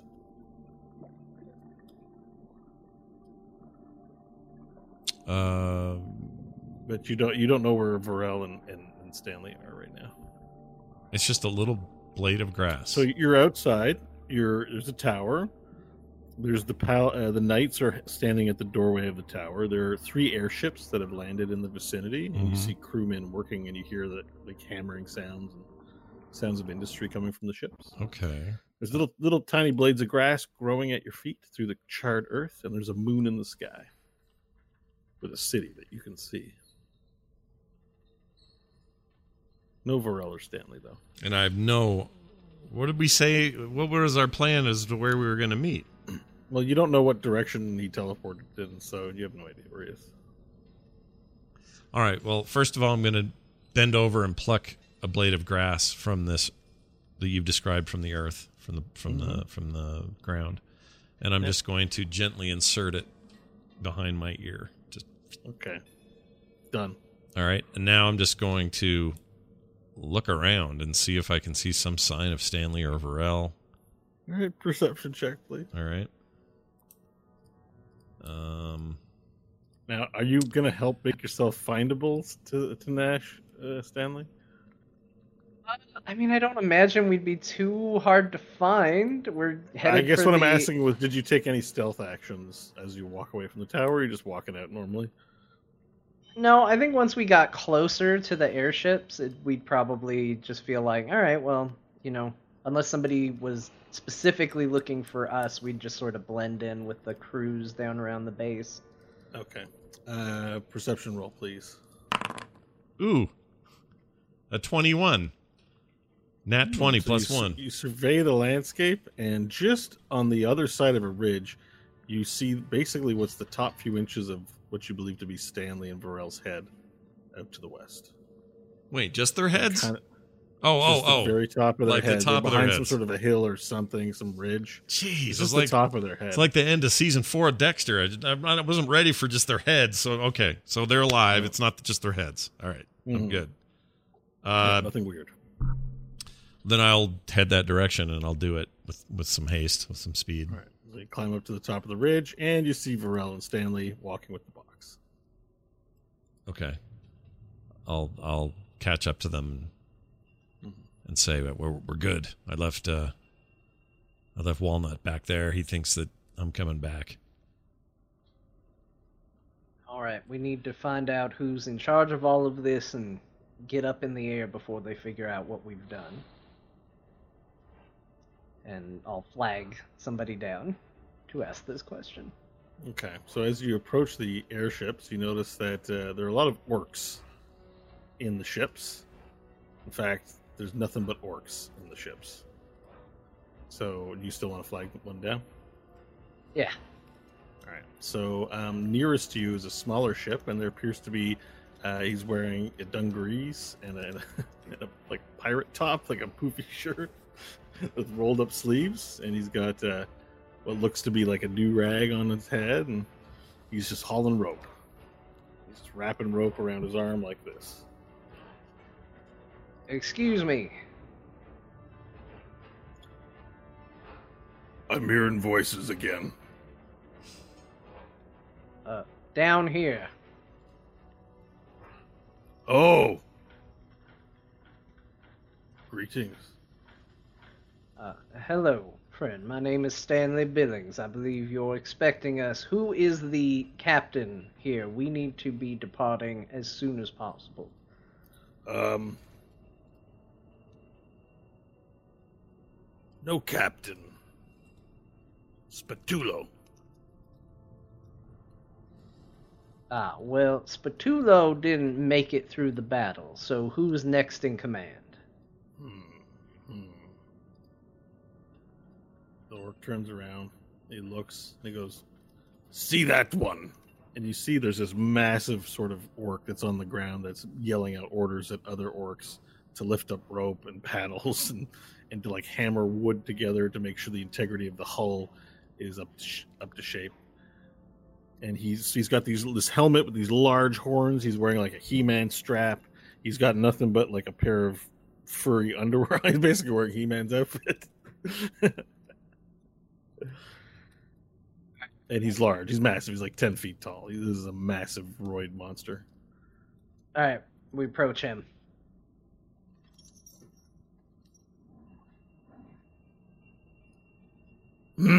We have small teeth here. Are you the ones that we've been communicating with? That's us. We need to get out of here as soon as possible, or that tower is about to send troops to attack us. Are we ready to depart? Yes, we've been waiting for you for some time. Well, my apologies. This Where was is quite the Spatulo relic to- and Slobishar? They didn't make it. Well, it's still good of you to come. Tobacho is waiting to hear the results of your mission. A deal's a deal. Let's get it loaded up and head out. All right, boys, we're taking off early. Our guests are eager to get back and meet their destiny. All right, saddle up, everyone get in, and then the orcs begin start making preparations to take off. He turns to you, Stanley. He says, "Go on and get in the big ship. The guest quarters are on the floor below. There's a chef in the mess hall. You need any food? 24 hours a day, you ask, you get." Thank you, that's very kind. Good. Now get on in the ship. We'll be leaving in about 10 minutes. Okay. We head for the ship. All right, he points to a ladder that's hanging off the side of one of the airships. Use the ladder to climb into the airship. Sounds like a video game tutorial. It does. Pull the left Press trigger X to fire. Yeah. Press select to see your map. Yeah, I climb the ladder to get into the airship. All right, so the three of you climb the ladder. Varel, you can climb with one hand and while supporting the box floating in your hand as you go up if you want. All right, so the three of you climb up the boat and make your way into the airship with the box. Following the apparent captain, maybe not captain, just a leader orc's orders, you make your way into the second floor of the hull of the ship where there are guest quarters here. And everywhere you look, there's like a lightly clothed orc. They're all very hot from whatever work they're doing, so doesn't seem to be wearing a lot of clothes, but you definitely recognize some of their symbolism on some of their clothing as the same from the group that you found in Daddy Longlegs. So if anything, you found a large warband of orcs that are all from a similar tribe manning these airships. After waiting patiently for a small amount of time, you feel the lurch of the airship as it begins pulling itself from the ground, and you hear the orders going, "Full mast! And pull that rope back there!" And all these yellings that are happening from the orc captain above. Your imaginations drift off as you feel the boat lift into the air, wondering what your lost friend might be doing in this very moment. Kristen, are you ready? Are you ready? We got a loud little chunky voice, almost. All right. Well, as that continues, you feel the lurching of the ship, and there's small little windows on your rooms. So you see, as the airship floats up into the sky, you see the moon now in the starry space sky of Outland. And it's very large, and you do notice that it does appear to be much closer to the ground than it previously was. You get the feeling that if this moon continues to exist here, that it'll eventually crash into the ground. It's hard to say exactly how fast it's traveling, where it is relative to it, because the distances are so vast that when you look at them over through sky, it's difficult to measure. But you have a sense that you're leaving a problem for someone else to solve. And John nods. Yeah, happily about that. Certainly seems that way. Someone else will have to solve that one. All right. And so now we zoom in so tightly that we see all the atoms in the universe. And then through the atoms of the universe, we see a lake of fire and the Kaiser Hotel, or casino rather, and hotel, on a cliff overhang above the lake of fire. And we proceed further and further, and we zoom into a window.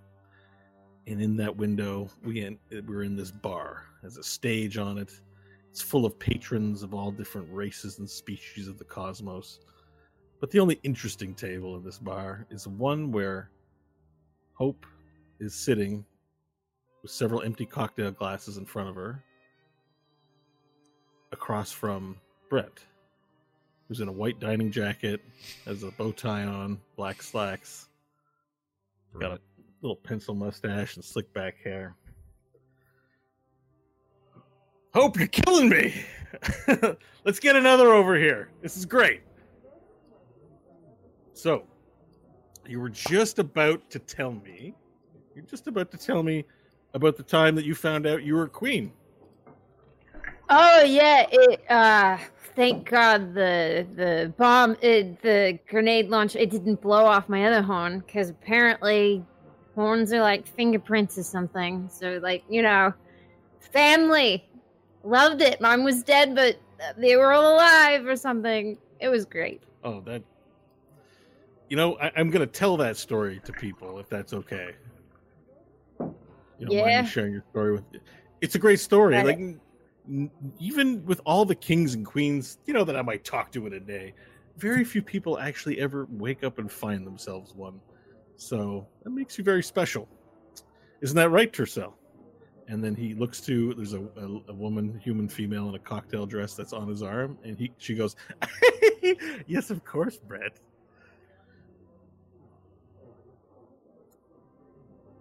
So you know about the hooded figure, and the arm's been around for like 10,000s of years. We go way back, me and him. Who is it? That's not really how this works. You can't just go asking who it is. But I know who you are. Yeah, well, who I am is my business, and I can go around and, talk about myself. But if I know your little friend there, he'll want to reveal all his things in good time. And I don't want to be on his bad side, so, I'm not going to go and do things like that. I know that's not an answer you're wanting to hear, but remember, this is about us just getting to know each other, so we can take the pressure off of just having to You guys are really scared of this guy, aren't you? Not scared of this guy. We're not scared of this guy. Oh, no. Mm-mm. Look, let's talk about something else, all right? We're going to get to that. Here's the thing. I wanted to use this time to get to know you a little better. And so anything else that you can think of telling me, it's just about, what your dreams and aspirations are. I'd love to hear it,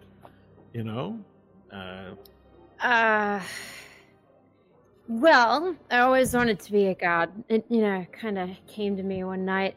God of revenge, I think, would probably be best. So then I could save my people again, the warlords and all that. And then my friends, I could help them. Okay, I got one for you. I have a question. Who's the person you killed that not deserved it the least, but was the least worth killing them? You know what I mean? Wait, that I killed or someone nearby killed? No, that you killed. Like that was for nothing. Like the most for nothing. Sometimes if someone wronged you and you need to get vengeance on them, that's a righteous kill, right? So what's the most unrighteous kill you've ever done? Just because someone stepped on your toe and then you blasted them in the face. So listen. So after my family was massacred, I was by myself, alone in the desert, and I was in a bad place. There was a camp of people, and I killed them all. Well, what'd they do to you? That I was just mad. You know how I know human and all that. You get a little more angry than others. Yeah, I mean, sometimes temper just gets the better of you. There was one time that I was in talks with this village, right? This village that lived, if you can imagine it, on clouds in the sky. And they were having a real problem with erosion. So when you live on sky rocks that float and have kingdoms on them, that's all well and good until the rocks start eroding and getting smaller, and then all of a sudden, what's your castle going to float on if the rocks eroded, right? So I was in some talks with these guys, and I was already in a bad mood, and I guess one of their kids left some of this toy called Lego out on the castle floor, and I stepped on one, and you wouldn't believe how much this Lego stuff hurts. Anyways, I destroyed their whole kingdom. Rather than hear them mewling again about how it was hard to live in a kingdom on space rocks, I just summoned comets down and blew up the whole place, you know? They're ungrateful. But I have a little regret. They didn't deserve that. It was clearly me at a bad day, you know? Well, we always try to be a bit better every day. That's true. We always got to work on things, and that's what I'm about. Just so you know what I'm about. I have a lot of resources at my disposal to help a lot of people. And that's what I like to think of my job is that I help beings, not just people, but beings of all races and beings of all makes of creation. That's what I do. So as evil as we can get, somewhere deep down, we're here to set the world right, because people that are good take too long. They try to consider too many things. They're really ineffective. They lie. Actually. And they lie too. Well, they're hypocrites. Truth. See, everybody lies. But, you know, the goody two-shoes, when they lie, they don't admit that they're lying. They said it was a fist. They didn't say there was a hand in there that would talk to you. I gotta ask. And I might have asked this already, and, you know, we've been drinking a bit, so forgive me if I've asked this question already. But why did you cut off your hand? It's not like you were searching for this thing for centuries and finally found it, and you learned what it was, and within the span of 5 minutes, your hand was off. I respect it, don't get me wrong. For most of the mortals I know are pretty big wusses, and they don't lop off their hands really easily. You know, just don't meet a lot of mortals who do that so quickly. I'm impressed. I lost it before, so it wasn't, you know, that big of a deal. And then, you know, it wouldn't go in the tower. It wouldn't, and the paladins were worthless. It's like they never fought a day in their life, so they got wiped. And the demons wanted it, but I didn't want the demons to have it, and I didn't want my friends to have it. So I figured I was the best option. Well, that's a great story. Just a minute, and then there's this large Loxodon that only is wearing jogging pants. That sort of walks his way into this bar, and he looks really out of place because he's only got jogging pants on. Meanwhile, everyone's dressed to the nines. And he quietly tiptoes over to the bar, trying not to be disturbing, and Brent looks over. Look at the table, and Brent looks over, and he goes, "All right, come on over here. Don't be like that. All right, just give me a second here." And the elephant man leans down and begins whispering in Brent's ear. Brent goes, "Mm-hmm. He didn't.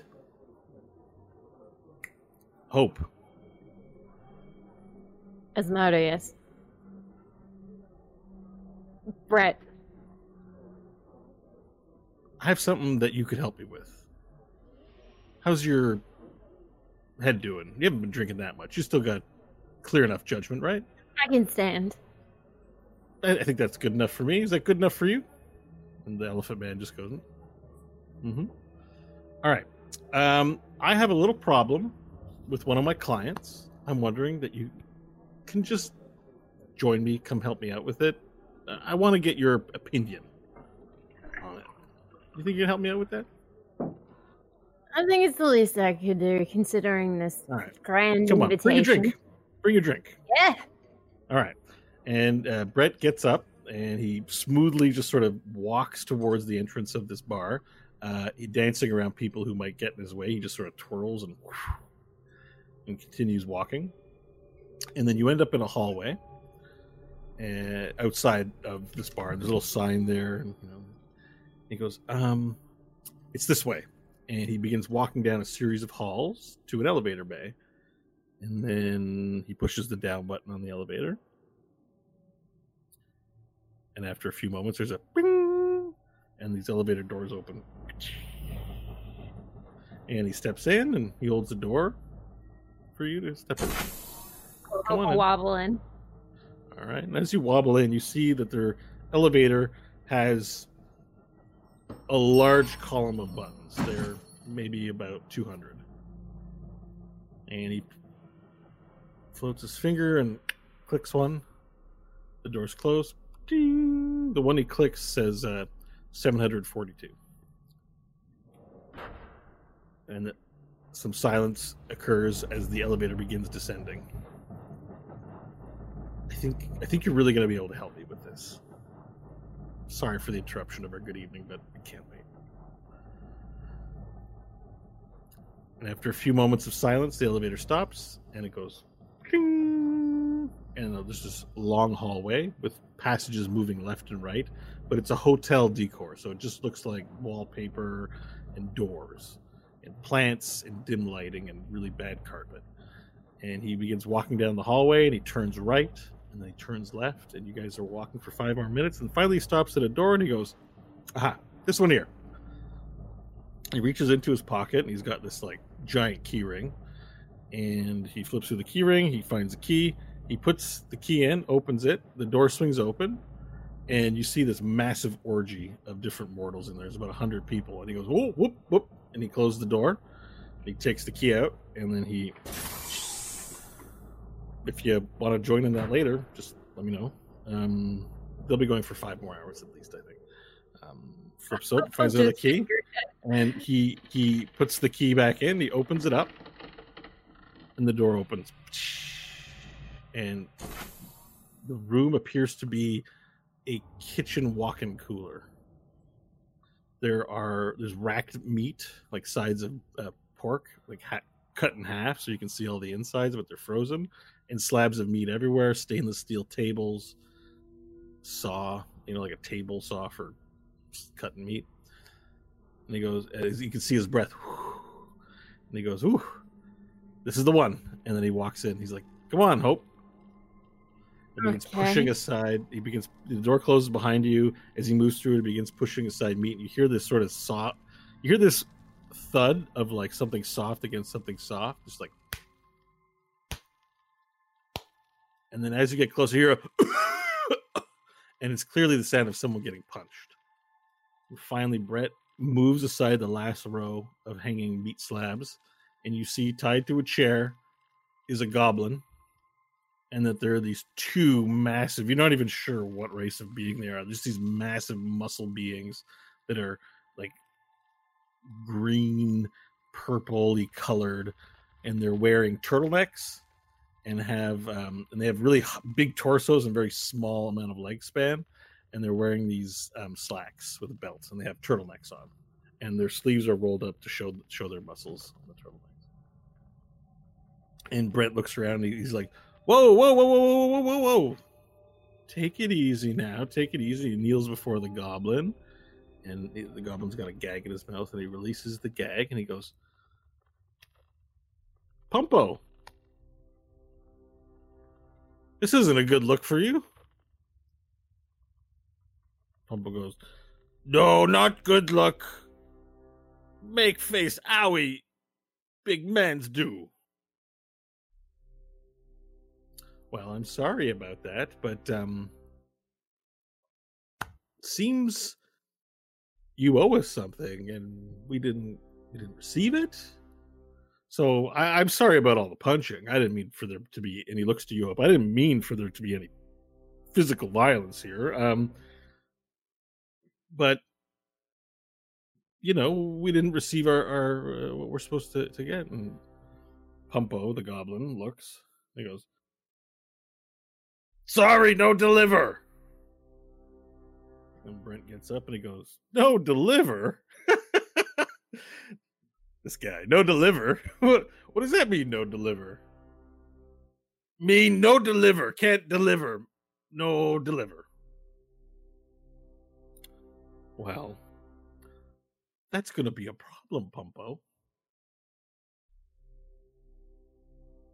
Now, Hope, just for your benefit, to give you some context before you go jumping, because I want you to have all the information, because I'm interested to hear how you would handle this. But Pumpo here, he's a goblin, and goblins are everywhere throughout creation. There's always a goblin in need somewhere. And anyways, this goblin, he found a way to reach out to me, contact me, seek out aid from hell, basically. And they have this problem on his world, which is Dorgorth 7. On his world, well, there's not a lot of food, and the environment's very hostile. It's very difficult to grow food. So Pumpo here asked me, he said, "Hey, Brett, is there anything you can do?" And we said, "Yeah, we can get you food." Every year, every year, we drop off a large supply of dried meat, stuff you can even see here now, to feed the goblins of his village. But nothing's free. We entered into a deal. So when we drop off that food, he's got to do one little thing. Isn't that right, Pumpo? Yes, Pumpo. He's got to give to me the strongest goblin in his village for me to do with what he wants. Pretty simple exchange. We give him a year's supply of food for his whole village, a population of thousands, for 1 year. And all he has to do is give me his strongest warrior. But we didn't get payment this year, Pumpo. And I'm a little bit concerned. Now, listen, Hope, if someone doesn't live up to their end of the bargain, I've got to do what I've got to do. But I'm wondering here, if there's something I'm missing, perhaps, to resolve this issue before, it's more profitable if we can stay in business than if I have to just end the whole thing. What do you think? Well, if you want to be cruel, I mean, you could always send him back for a year without food. Let him watch his family starve and die. And then the next year you ask if he'd do it again. No, starve, die! Pumpo, no! Pumpo have family! Pumpo cannot let happen.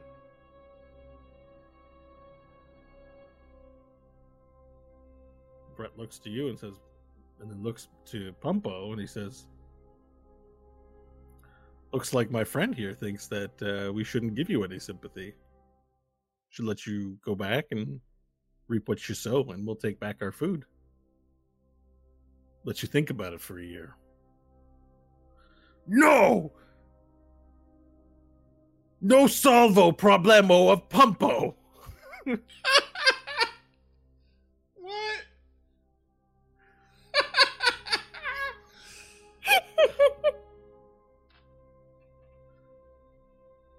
So let me get this right, Pumpo. Are you saying we send you back, you watch everyone die, and we're still going to have this problem same time next year? Yes! Hope. What do you think of that? What do you make of that? What do you make of this? And clearly I'm missing something here.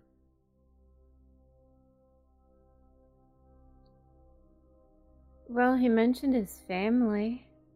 You could take them instead. That wasn't our deal. I want the strong ones. I have no use for weak goblins.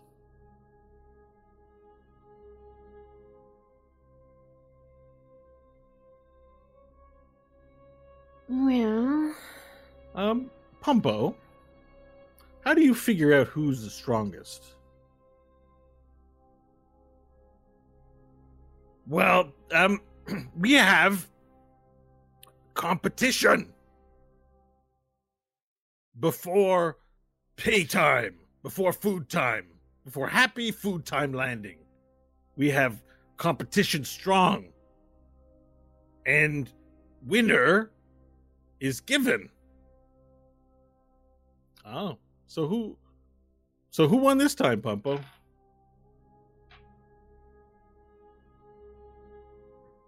None of business, he says. As Brett looks to you, Hope, and says, "See what I got to work with." I mean, it's a couldn't good you thing. just go and take one, a strong one, yourself? It's part of the deal, after all. You talking to Pumpo or to Brett? Brett. I see what you're thinking, but if I've got to do something and my underlings see that I'm doing something on my own, they might start talking back to me and not doing what they need to do.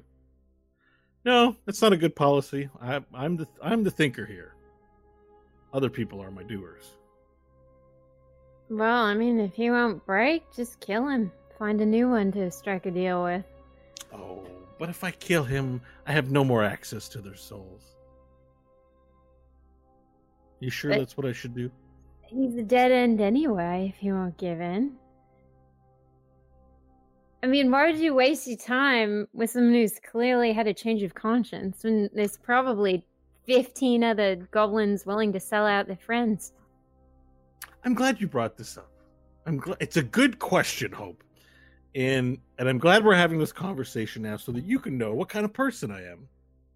Which is, I don't always, whenever I feel like I want to murder somebody, I don't always do that. Because most of the time, there's a non-murder way to get to an amicable solution that everyone profits from. And I see the look on your face. Not your thing. But you have to understand it's my thing. And we're getting to know each other. So, without resorting to absolute violence, what can I do here to get my warrior?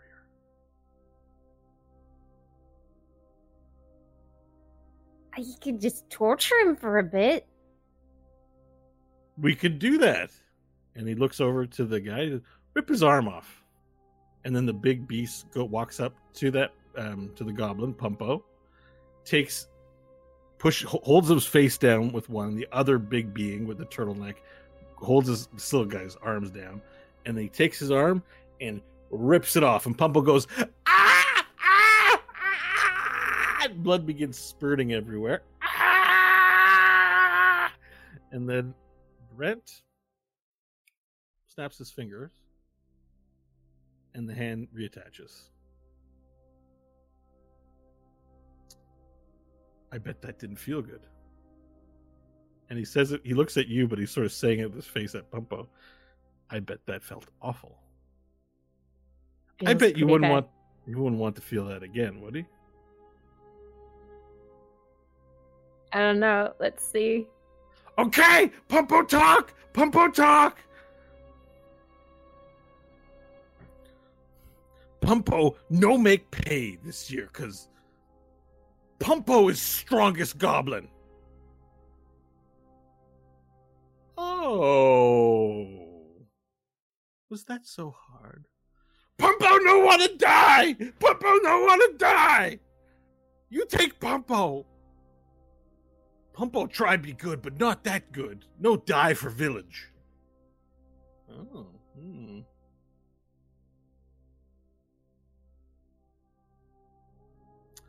Well, what do you think, Hope? Looks like I gotta kill him. The deal's a deal. I mean, is there anyone he would trade in his place? That's a good thought. And then he sits down and kneels by Pumpo and he says, poor Pumpo. I'm sorry to cause you such terror. I wish you had told us sooner. You see, we made that rule to make it easy for you to justify your little story in the village and give you a way to conveniently build a narrative so that people wouldn't ask too many questions. The big warrior who wins the competition goes to the big city, never to be heard from again, because presumably they've moved up in life. So what happened? People find out. Strongman's disappears. People no compete. Only 3 competitors. Pumpo win. Well, we can't have that. But let me tell you this, Pumpo. I'm not the kind of guy to turn my back on a business associate. And then he snaps his fingers again. And Pumpo, who's a goblin and looks misshapen and probably not that strong, his body begins to wither and grow weaker. What happened to Pumpo? What happened to Pumpo? And he becomes this shriveled, very weak, very flaccid goblin. What happened to Pumpo? We solved your problem. Hope, you think that's a good solution? You know, it works, right? Yeah, now you're weak. And now you can hold the competition and go send us your strongest. So whoever's in second place, go send it there. Send them to us. We'll accept that for this year. But you need to get to work on next year, Pumpo. Pumpo will make better next year. Thank you, Brett. Okay. All right, Hope. I think we've solved what we need to solve here. Anything else? No, Let's get back to the bar. Yeah. Why are we wasting time around here? Pumpo, take care. And you guys both leave and head back to the elevator and make your way back to the bar. And when you get into the bar, you notice that it's even noisier in there. There's a lot of loud music.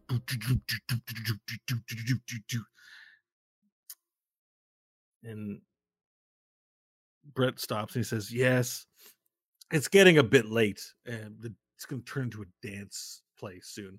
Maybe you and I could take it somewhere a little more private, intimate, that we can talk.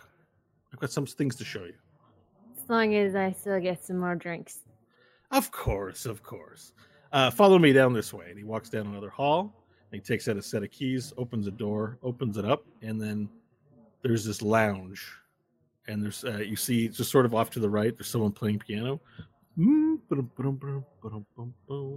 There's a maitre d' standing by a podium, and there's a window overlooking the lake of fire. This large, 20-foot tall window sort of thing, almost biodomy. And there's, places where people can be seated to the window to overlook. It's kind of got this romantic restaurant and a casino vibe, very touristy. You guys walk towards the tables, and he pulls out a chair and he says, after you. Hope will sit down. All right. And then he sits down on the opposite side of you and he says, all right, look. I know that friend of yours, he's probably told you not to accept any pacts with me, make any deals. You got it. Yeah, so we're not going to try. We're not going to do that. I know you're smart enough not to enter into any deals with me, especially him. But as a gesture of Hell's goodwill, we wanted to give you some gifts. Can't say no to some gifts, right? And then as if he had always been there, the hooded man standing behind Brent. Accept the gifts he gives you. Says very creepily. Cool. Hope we'll accept the gifts. He snaps his fingers, and 2 waiters walk out. They're dressed to the nines, modern looking. They have these trays, and they step forward, and they put the trays on the table. As Brett shoos them away, and he goes, we have a box here on the right, and we have a box here on the left. And I personally picked these out for you. And please, open them. Hope we'll start with the box on the left. Okay, so the box on the left is rectangular in shape, and you can flip it open. It has like hinges, has a little clasp. Looks like a necklace or bracelet box of some kind. Cool. She'll open it. All right, you open the box, and in it is a necklace. It's made of gold, and it has a gem. It's less of a necklace and almost more of a choker. It's made of gold, and it has a gem where it clasps together. It's blue, crystal clear blue, smoky gem. Well, it can't be smoky and clear. It's a clear blue and white gem, I mean. What's this? This is a very special piece. Go ahead and try it on. Jewelry's a girl's best friend, right? Hope will try it on. Okay, so you bring it over your neck, you close the clasp. Almost magically, it clasps itself. Shing! And you feel that you have newfound power immediately at your control. But you're not quite sure what it is. And Brett leans back and smiles at you and goes, much better. What do you mean? I mean, if you didn't, say, have that hand attached, I mean, I know I think I'd probably invite you out for a ride on my airship, go all the way around the Lake of Fire. Much better. Hope will look down at her hands. You look down at your hands and you notice you can't see where your hand was. You don't see any scarring. You can't see where your hand is normal again. You look like you have two normal hands. And you also don't look malformed or malshapen. They look like your old hands. Nice. Well, thank you. I was He very snaps- unhappy. He snaps over to one of the waiters. Come over here. And then the waiter comes over and he says, show her. And then the waiter takes his hand and a mirror appears in his hands. Whoosh, for you to be able to see yourself. And you see the choker around your neck. And you see that you look even better than you used to do. Whatever, I'm not going to be specific about how that describes, but you look like you, but the best version of you you've ever seen. Youthful, no scarring, things like that. That Awesome. necklace there are people out there that are going to take one look at you and judge a book by its cover, right? They're going to see your demon teeth and all the disfigurings. They're going to judge you, man. People are judgmental. So when you put this necklace on, you can make yourself appear however you want. That's why they call it the necklace of infinite appearances. Can I change my appearance while I'm wearing the necklace? Mm-hmm. You don't want to do it in front of people. They'll know. But yes, it's possible to change your appearance. Hope will give it a try, and she'll think of a bird. She wants to see just how far this illusion can go, like a crow. Okay. And looking in the mirror, you see that your body morphs immediately into a kenku. Cool. And then she'll reimagine her original appearance. Not the monster one. And you're back. Yeah, you're back to your original appearance.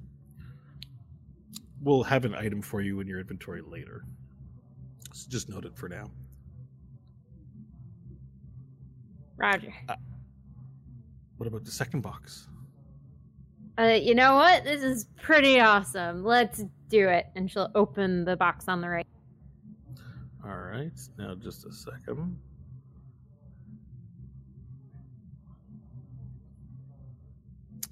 All right. So you open the box. And as you open this box, it's almost like there's a vacuum inside of it. You click it open, but it wants to be held shut. So you just kind of like force it open. And then inside this ring that has all these ornate glyphs in it, and then a large sort of circle, and then what looks like a sundial, but it's not a sundial, some sort of jutting thing off the disc. There's like a disc piece and then a piece jutting out. It floats in the box as you open it. I hope we'll take it out and put it on her right hand index finger.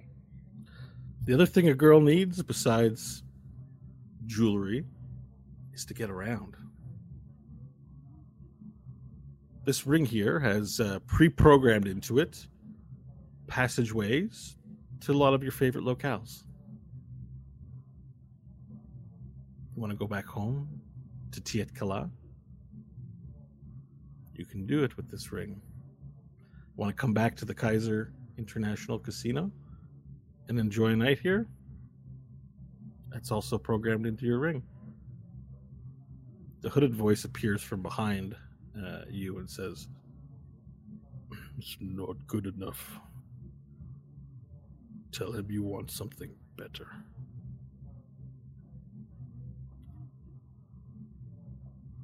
Hope So what will do you think? take off the ring and put it back in the box. Is something wrong? Surely there's something else. Something more powerful than this ring.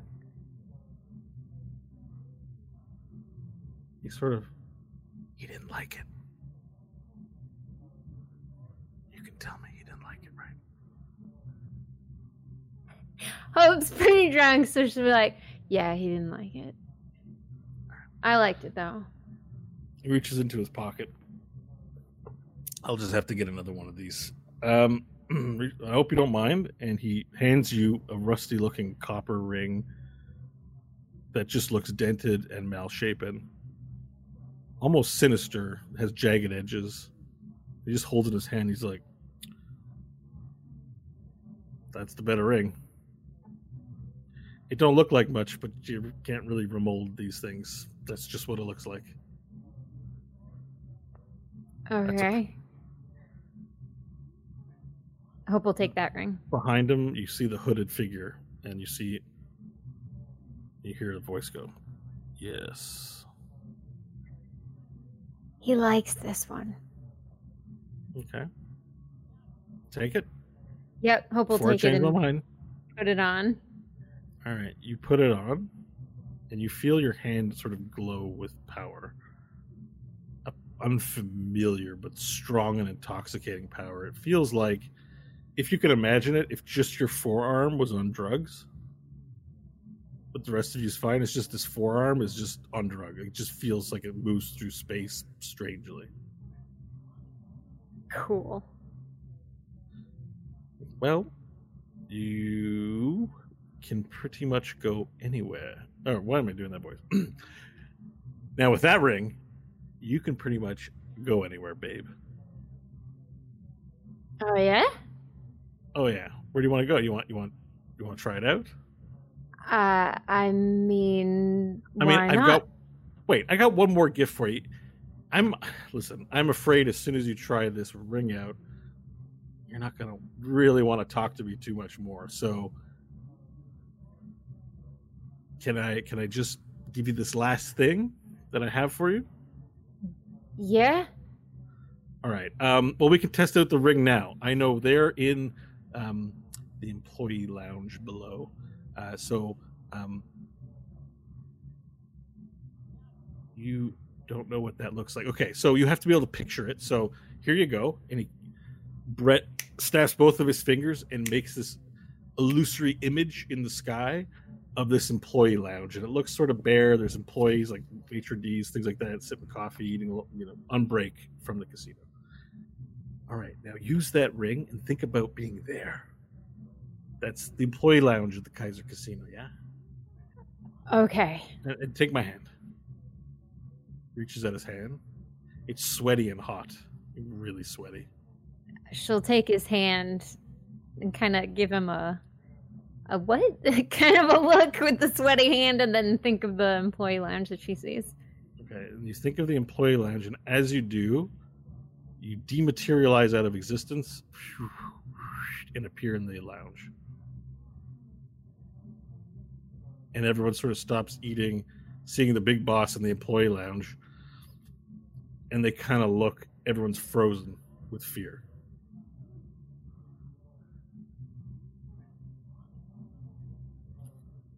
Okay.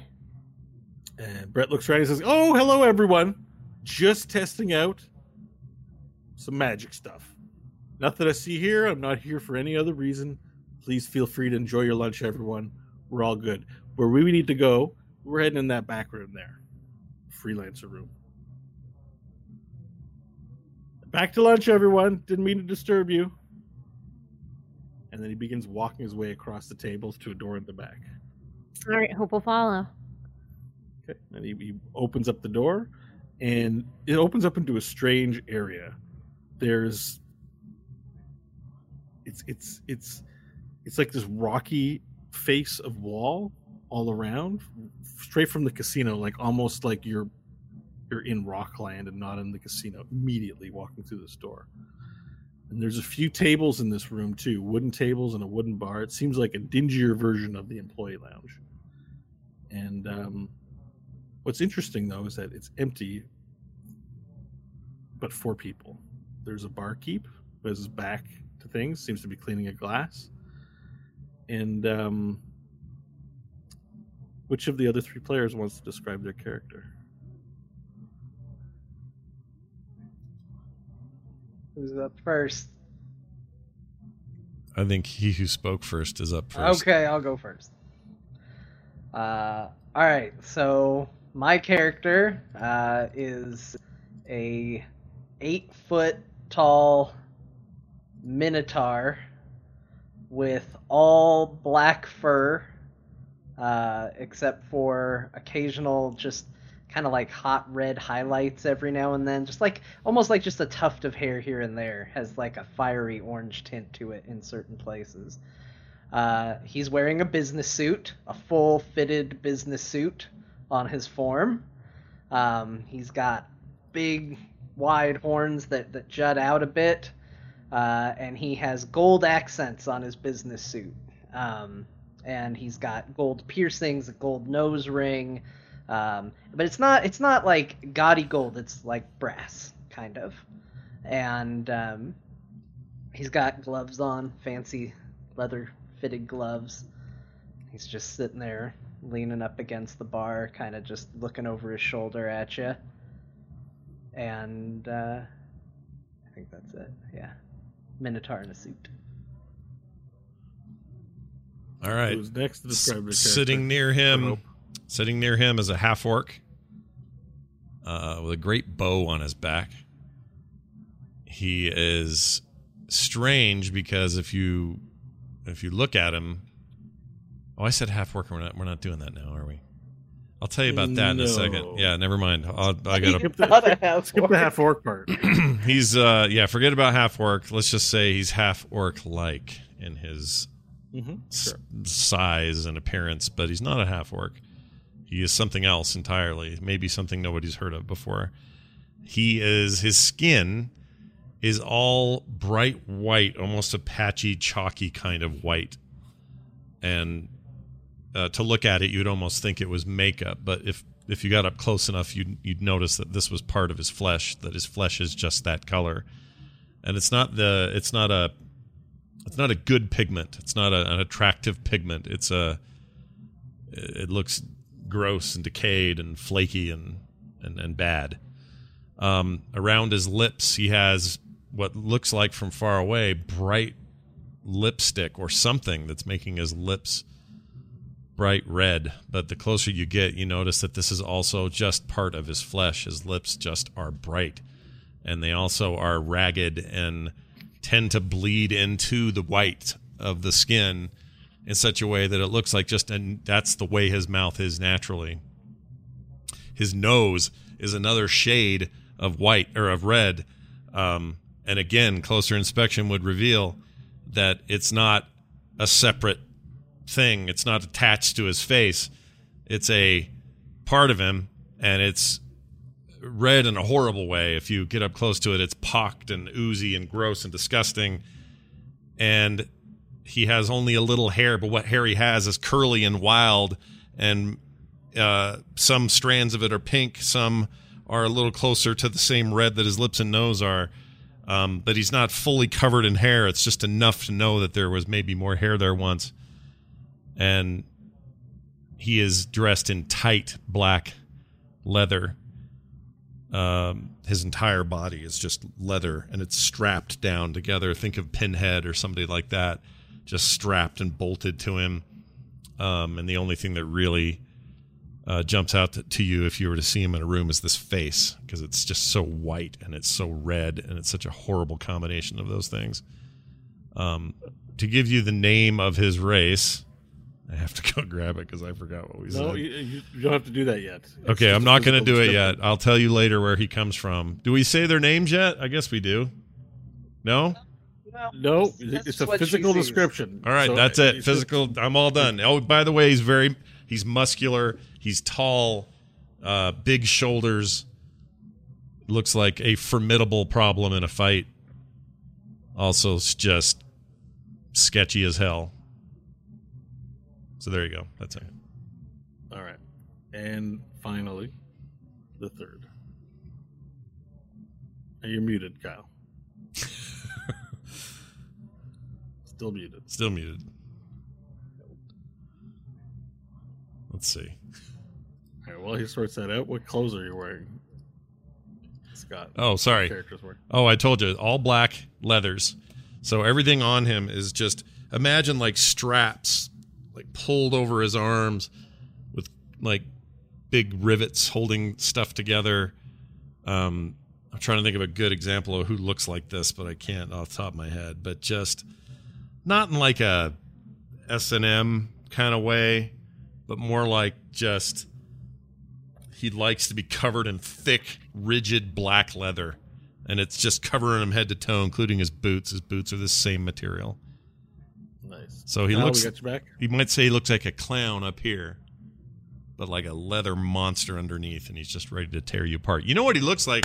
He looks like, what's his name in Resident Evil 3? He looks like Tyrant.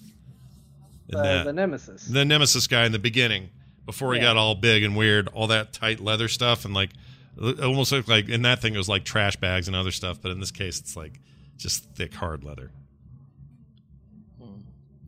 Well, it's a great description. I wonder if we got Kyle back. Nothing yet, Kyle. Still no. Nothing Nope. yet. That's weird. Come on out here, Kyle. I haven't heard him since he muted the first time. Here, I'll re-ring him. This is intense. Yeah, we wait. I as we know. wait. We got to find out what's up here. Oh. Slowest zoom to another character ever. All right. Well, Brett looks. Oh, I heard something. Nope, I didn't. It's still ringing. Oh no, Discord problems. Oh no. Oh no. Oh, yeah. I don't know why it would still be muted though. It's weird. It's not muted on my end. I just showed he unmuted it himself. Kyle, can you hear us? Oh, he can't unmute, he says. Weird. Oh, he's got. I've seen that bug before. What do you have to do normally? Like restart your computer. Ugh. Could we Let me do go get audio through Zoom, maybe? Gross. Seems we're on Oh, the Zoom yeah, call. yeah, Just you might check switch your- audio to Zoom. I mean, we could You do might that check your just audio even input just for outputs. him, so we could hear him. Here, let me- Yeah, just for him. hold on. Discord problems. Do it. Hold on. Don't go anywhere. We got this. Oh. Oh, that's the wrong. Hold on. So Unmute. Here I we saw go. him unmuting in Zoom. So let's see. Is this gonna go? All right, Kyle, I've unmuted you in Zoom. Oh, Oh, there's I hear him in Zoom now. That's That was perfect. well, we can definitely hear him. Kyle. Say something so I can hear your voice. No, I can't hear that. We he's heard muted. Flynn and then nothing. then nothing. Maybe it's the microphone. Maybe the microphone's no longer being recognized. Here, I'll unmute him again. Well, no, but he was able to. The baby was able to cry through it, right? Like the mic worked. Or something. Yeah, it worked for a second. That's really weird. Now I can't unmute him. All right. Well, why don't you swap? We're almost at the end of the show. It's gonna be quicker to swap. Yeah, we can probably just swap him. Yeah. Kyle we'll just took his swap. headphones off. Wife swap. That's normal to say, isn't it? It's just a normal thing just for me Yeah, to blurt it's a out. normal thing to shout out. Oh, Did I do it? I think so. Oh, yeah. Wait, where are you talking on? Let's see. The Discord, I believe. Oh yeah, and you're on Oh, coming you're in on so some hot crazy right now. hot weird thing sounding Yeah, it thing. sounds like the wrong mic. It sounds like a mic from another century. This is Kyle on the street. Is a connection loose possibly? That sounds like almost like a cable fell on, out, or fader on a mixing board. yeah, it could be. Yep, he's gonna swap. I see him running. Oh, maybe not. Swap time. Wife swap. Doesn't mean what you think it means. I know, and it doesn't matter how many times I say it. It's not gonna change what it means, is it? I could just keep doing it.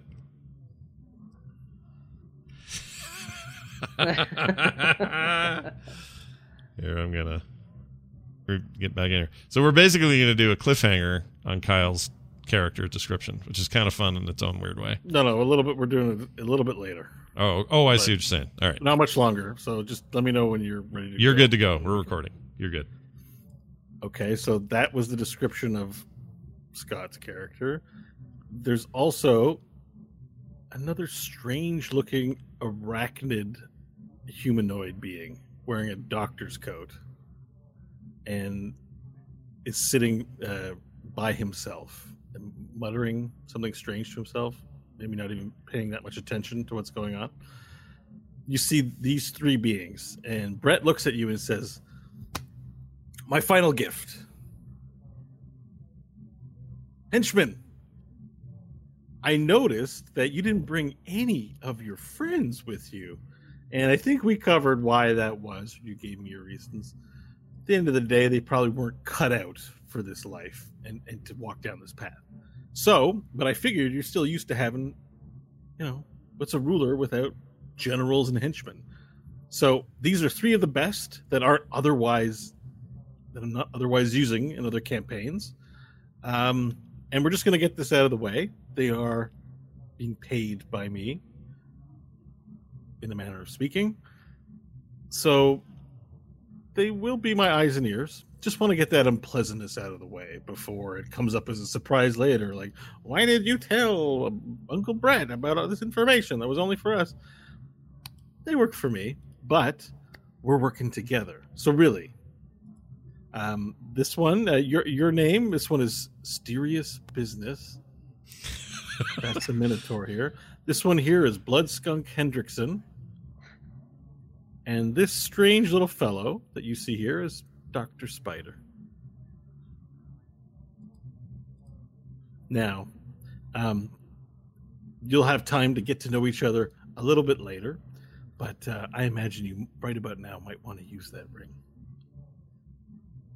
And then behind Brett, the hooded voice appears and begins speaking. The ring you have there will take you anywhere in the cosmos. Let us return to your kingdom and see what I have to work with.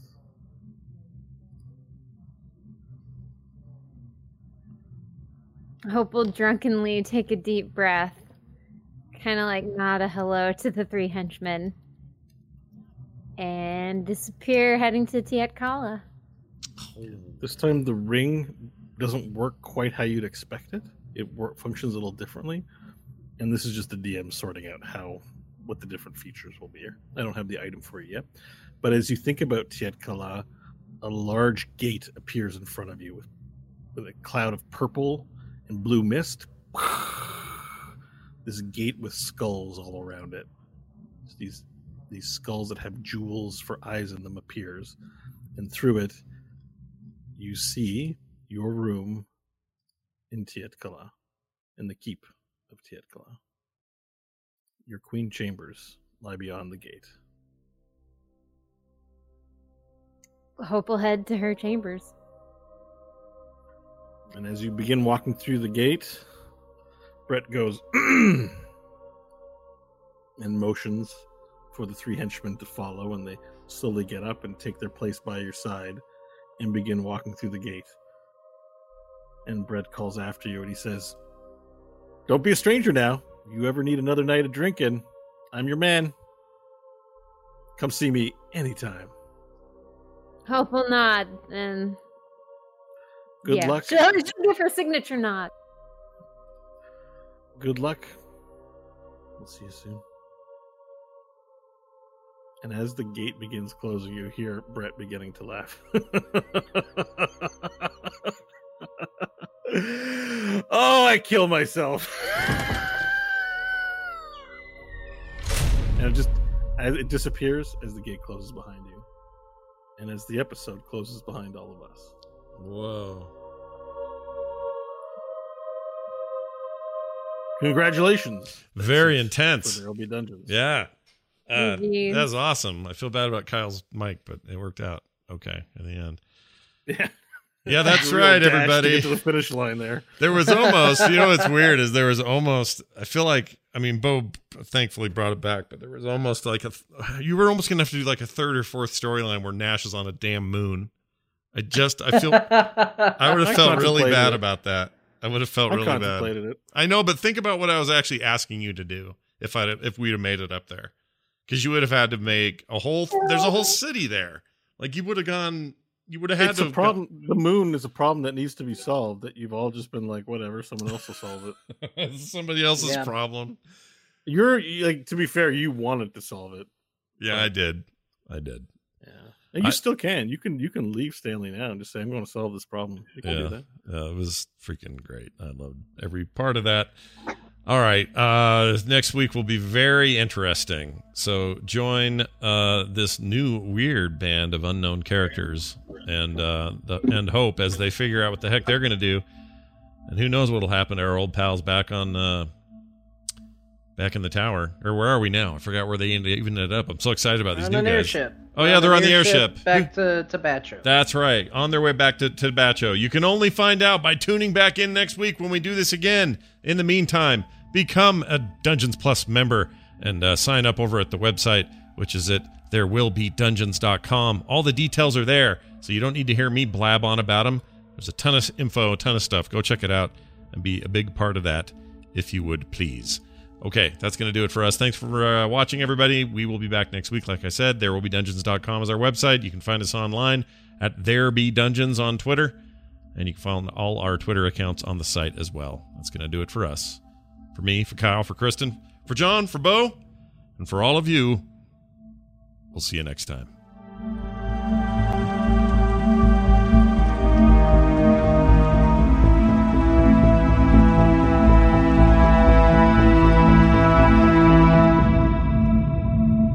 This show is part of the Frog Pants Network. Frog Pants Network. Get more shows like this at frogpants.com.